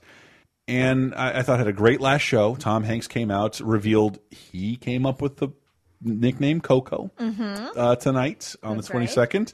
When Conan was a writer in SNL, because Tom Hanks is one of the few people like, well, I'll help with the writing till 4 a.m. This seems fun. Because Tom Hanks rules. And then ahead of that, I mean, after the announcement, it's like, okay, Conan's leaving and Jay Leno's going to take the Tonight Show back. The whole week leading up to this was so goddamn funny because it just was the running gag of like, I'm leaving, so I'm going to waste NBC's money. That's when you had the Bugatti Mouse, their new character. The prototype Bugatti Mouse, the Smithsonian sloth spraying beluga caviar on a Picasso. Yes, yeah. I love the Bugatti Mouse. He was a wonderful character whose theme song was the master recording of Satisfaction by the Rolling Stones. That's right. Means, the whole bit cost $1.5 million. I remember this so verbatim, and then they got the Kentucky Derby winner Mind That Bird to sit there and watch restricted Super Bowl footage, making for the most expensive sketch ever. And Conan had to come out, because now the age of the internet is here. It's not real. We didn't buy the real horse, the real slop. Yeah. God damn it, internet. Yeah, of course they didn't. And but his goodbye. I think I'm going to play it, Sarah. You going to be okay? I think I'm going to try to hold it together. Okay, but it's a great goodbye, and it's great advice, and it's after Mm-hmm. he not only like, I'll miss this. We're going to keep our staff together. Thank you to NBC for all the times he had. Thank you to Lorne Michaels, who somehow had faith in me to become a talk show host. Conan means the world to me. So I want to play the sentiment to you guys who listen to us because I don't know, you mean the world to us. Whatever. I'm not going to get too mushy about it. Say goodbye, Conan. There's been a lot of speculation in the press about what I legally can and can't say about NBC. And this isn't a joke. To set the record straight, and this is true, tonight I'm allowed to say anything I want. And no, it's not a joke, but thanks, sir. Tonight I really am allowed to say whatever I want, and what I want to say is this. Between my time at Saturday Night Live, the late night show, and my brief run here on The Tonight Show, I've worked with NBC for over 20 years. Yes, we have our differences right now. Yes, we're going our separate ways. But this company has been my home for most of my adult life. I am enormously proud of the work we've done together, and I want to thank NBC for making it all possible. I really do. Here's what all of you have done. You made a sad situation joyous and inspirational. So to all the people watching, I can never, ever thank you enough for the kindness to me. I'll think about it for the rest of my life. And all I ask is one thing, and I'm asking this particularly of young people that watch. Please do not be cynical. I hate cynicism. For the record, it's my least favorite quality. It doesn't lead anywhere. Nobody in life gets exactly what they thought they were going to get. But if you work really hard and you're kind, amazing things will happen. I'm telling you, amazing things will happen. I'm telling you. Did it get you again? Me too. It's me too. I'm there. I don't know. I grew up. Conan was kind of the way my parents would talk about Letterman is the way me and my buddies would talk about Conan. So Yep. I don't, Exactly. I follow. Well, he had it 8 months. Hey, Yeah. that's 8 months longer than I've hosted the Tonight Show.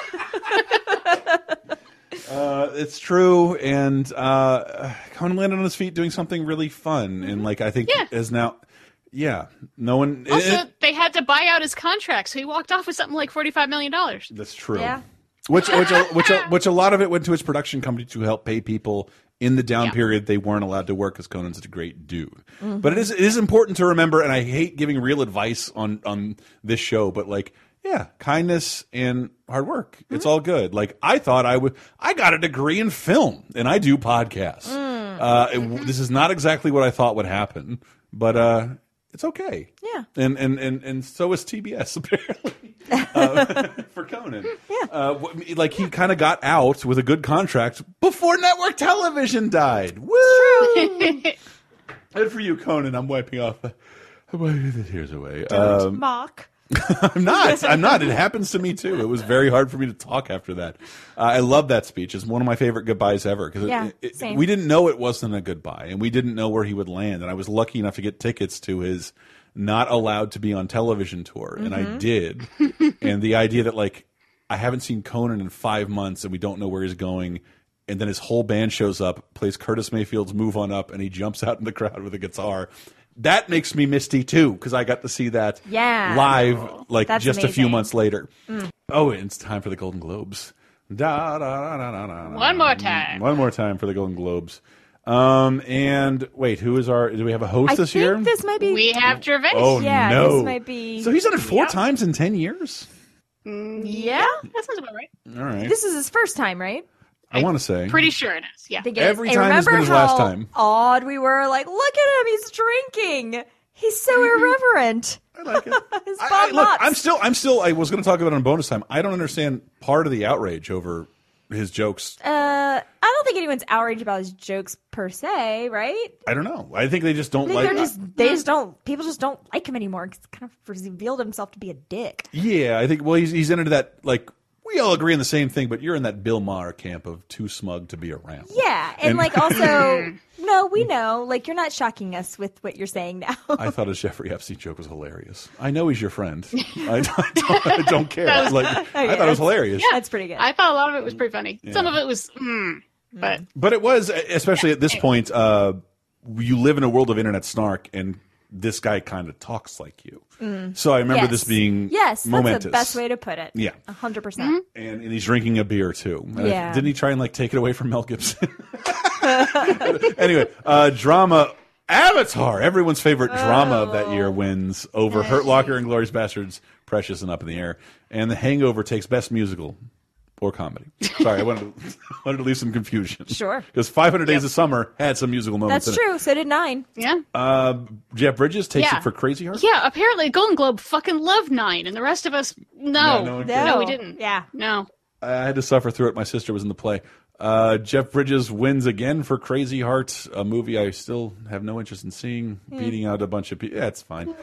We still got it in a couple weeks, I think. Oh, okay. Sandra Bullock, wins for The Blind Side. Another forecast. Robert Downey Jr. winning for Sherlock Holmes. I wish this award was dead. Nonsense. I'm assuming it's a split vote between Matt Damon in The Informant and Michael Stuhlbarg in A Serious Man. Yeah. That's the only rationale I can have. Joseph Gordon-Levitt in 500 Days of Summer is pretty good. Daniel Day-Lewis in 9, whatever. I didn't like that movie. Did we? But come the fuck on. We haven't covered The Informant yet, have we? We did. We did? Yeah, we did. Yeah, we did. Oh, okay. Which, by the way, it's on Netflix, and I don't want to...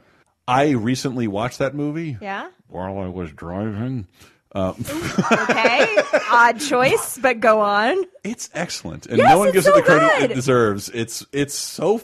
It so might be my funny. favorite Matt Damon role ever. He's Oh, such yeah. a fucking stooge. Yeah, He's such a fucking weirdo. It's true. It's so much fun. I wanted to watch that movie again yesterday, and I had to be talked out of it. Like The Informant is great. He should have won. Matt Damon should have won for that.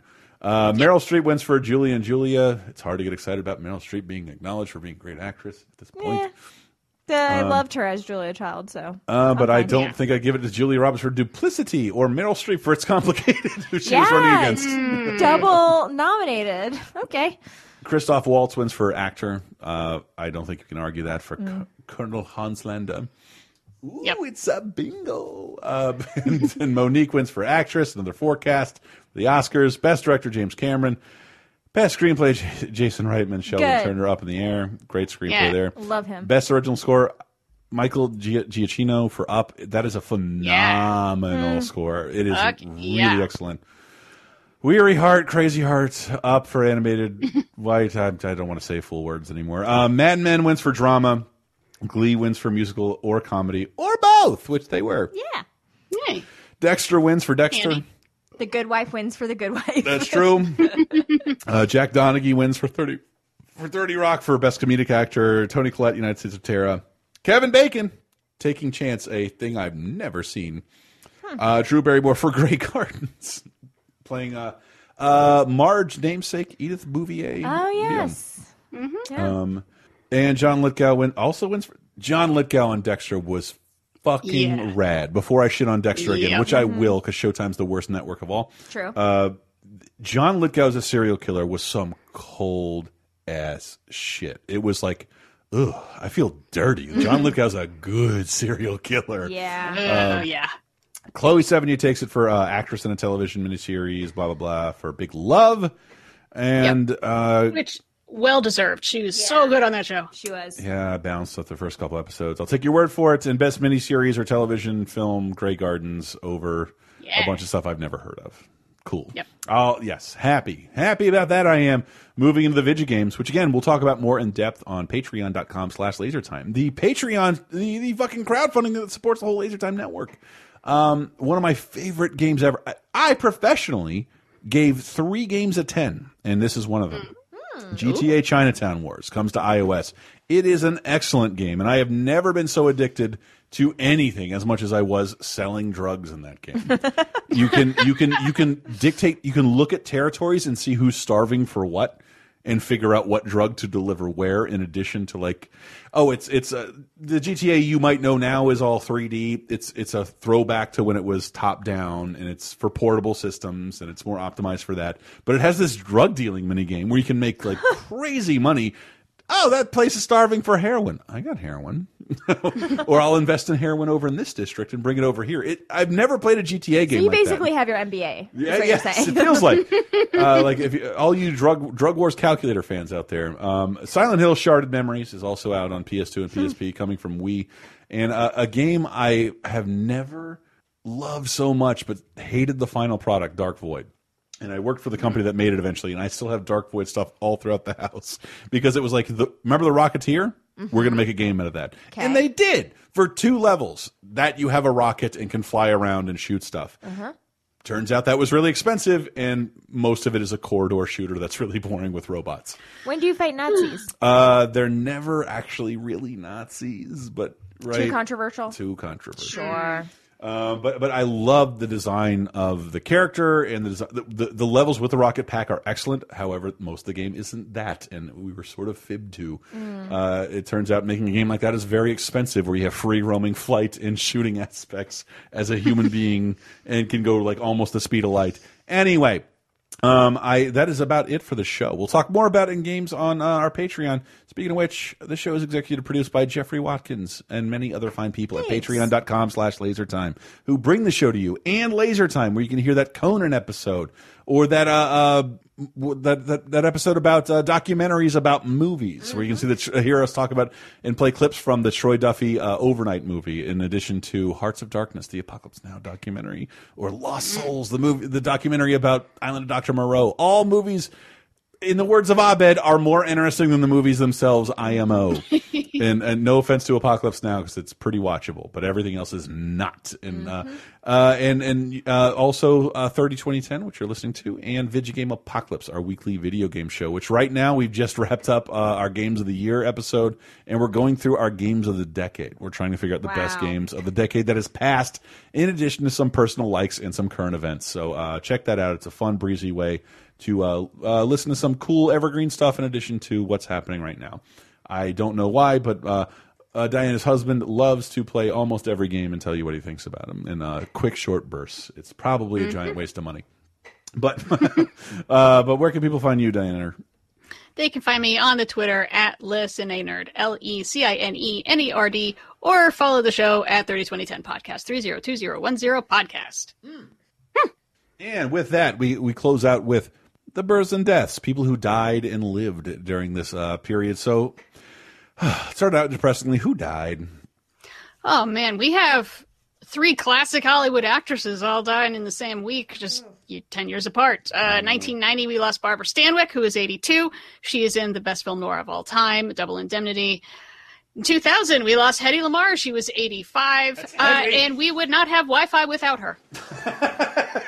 Pretty cool. That's again. I've heard these people's names forever. I know they're old Hollywood, but I don't know them by face. But Same. Her, I was reading like a minor biography about, like, she was inventing things the whole time. Yeah, it's very strange. Yeah. Yeah, she invented a guidance system for torpedoes so that they couldn't have like their radio signals jam, and that's literally the basis for Wi-Fi now. And it's not, her name is not just a joke from Blazing Saddles. She was a person. That's Henry. She was in movies. and you should thank her. There's a documentary about her called Bombshell. Came out, I think, last year. It was really good. Ooh, that's so confusing for people still going to theaters. And who else? And then in 2010, we lost Gene Simmons, who was 80. Thank God. So glad the Kiss reign is over. Thank God. The other Gene Simmons. Oh, God damn it. Dang it. Spartacus and Guys and Dolls and Laurence Olivier's Hamlet. Oh, yep. God, it would have been so good to lose Gene with a G. I know. We lost one of them, so there's only one Gene Simmons left that we can complain. It just shows you that God is not paying a lot of attention to us. No. I think today I should kill Gene Simmons. Like, he's over there, right? No, God! No, not the nice actress lady. Yeah, talk to the guy who's feeling up the intern trying to sell his coffin to people over the radio. That is about it for the show, except for the birthday quiz. Birthday. Oh, birthday is a doodly-doo, a ding-dong, goodly-doodly, ding-dong-doo. A birthday. This is going to be a tough one. Let's see how we do. Uh-oh. Born January 20th, 1920. Who would be 100 this week, except that he died Halloween, 1993, at the age of 73. Oh, I'm out. He is the winner of 4 foreign language film Oscars. That's the most of any director in history. Okay. Diana, I believe with that clue means we don't know who this person is. Oh, no. Just let's give it a try. Okay. Fun fact, he was a cartoonist and a writer before he became a filmmaker, and his country was on the wrong side of World War II, and he didn't want to fight. So to avoid the draft, he hid, and then an Allied air raid destroyed the office where his birth records were, so they couldn't draft him. It's not Frank Tashlin? No, sorry. Only animator turned director I know from that era. He wasn't, I mean, you wouldn't think of him as an animator. He was a cartoonist before he got into filmmaking. Okay. So he has a very visual style. His films have such a distinctive style, he is in the dictionary. Really? As something that is fantastical, surreal, fascination with the bizarre contrasted with simplicity. I'm going to ignore Sarah and say Fellini. It is Fellini. I got it. I just said it. I said it. Diana didn't recognize it. It's the judges didn't hear it. The judges. That is not my fault. Let's go back said and it clearly. I still have a point. Is all I'm saying. No, I'll call that a tie. Come on, 0 points. You're right. That at least should be a tie. That's a tie. So, the films Federico Fellini won Oscars for La Strada, Knights of Cabiria, Amarcord, and 8.5. I super recommend, along with La Dolce Vita and I Vitelloni.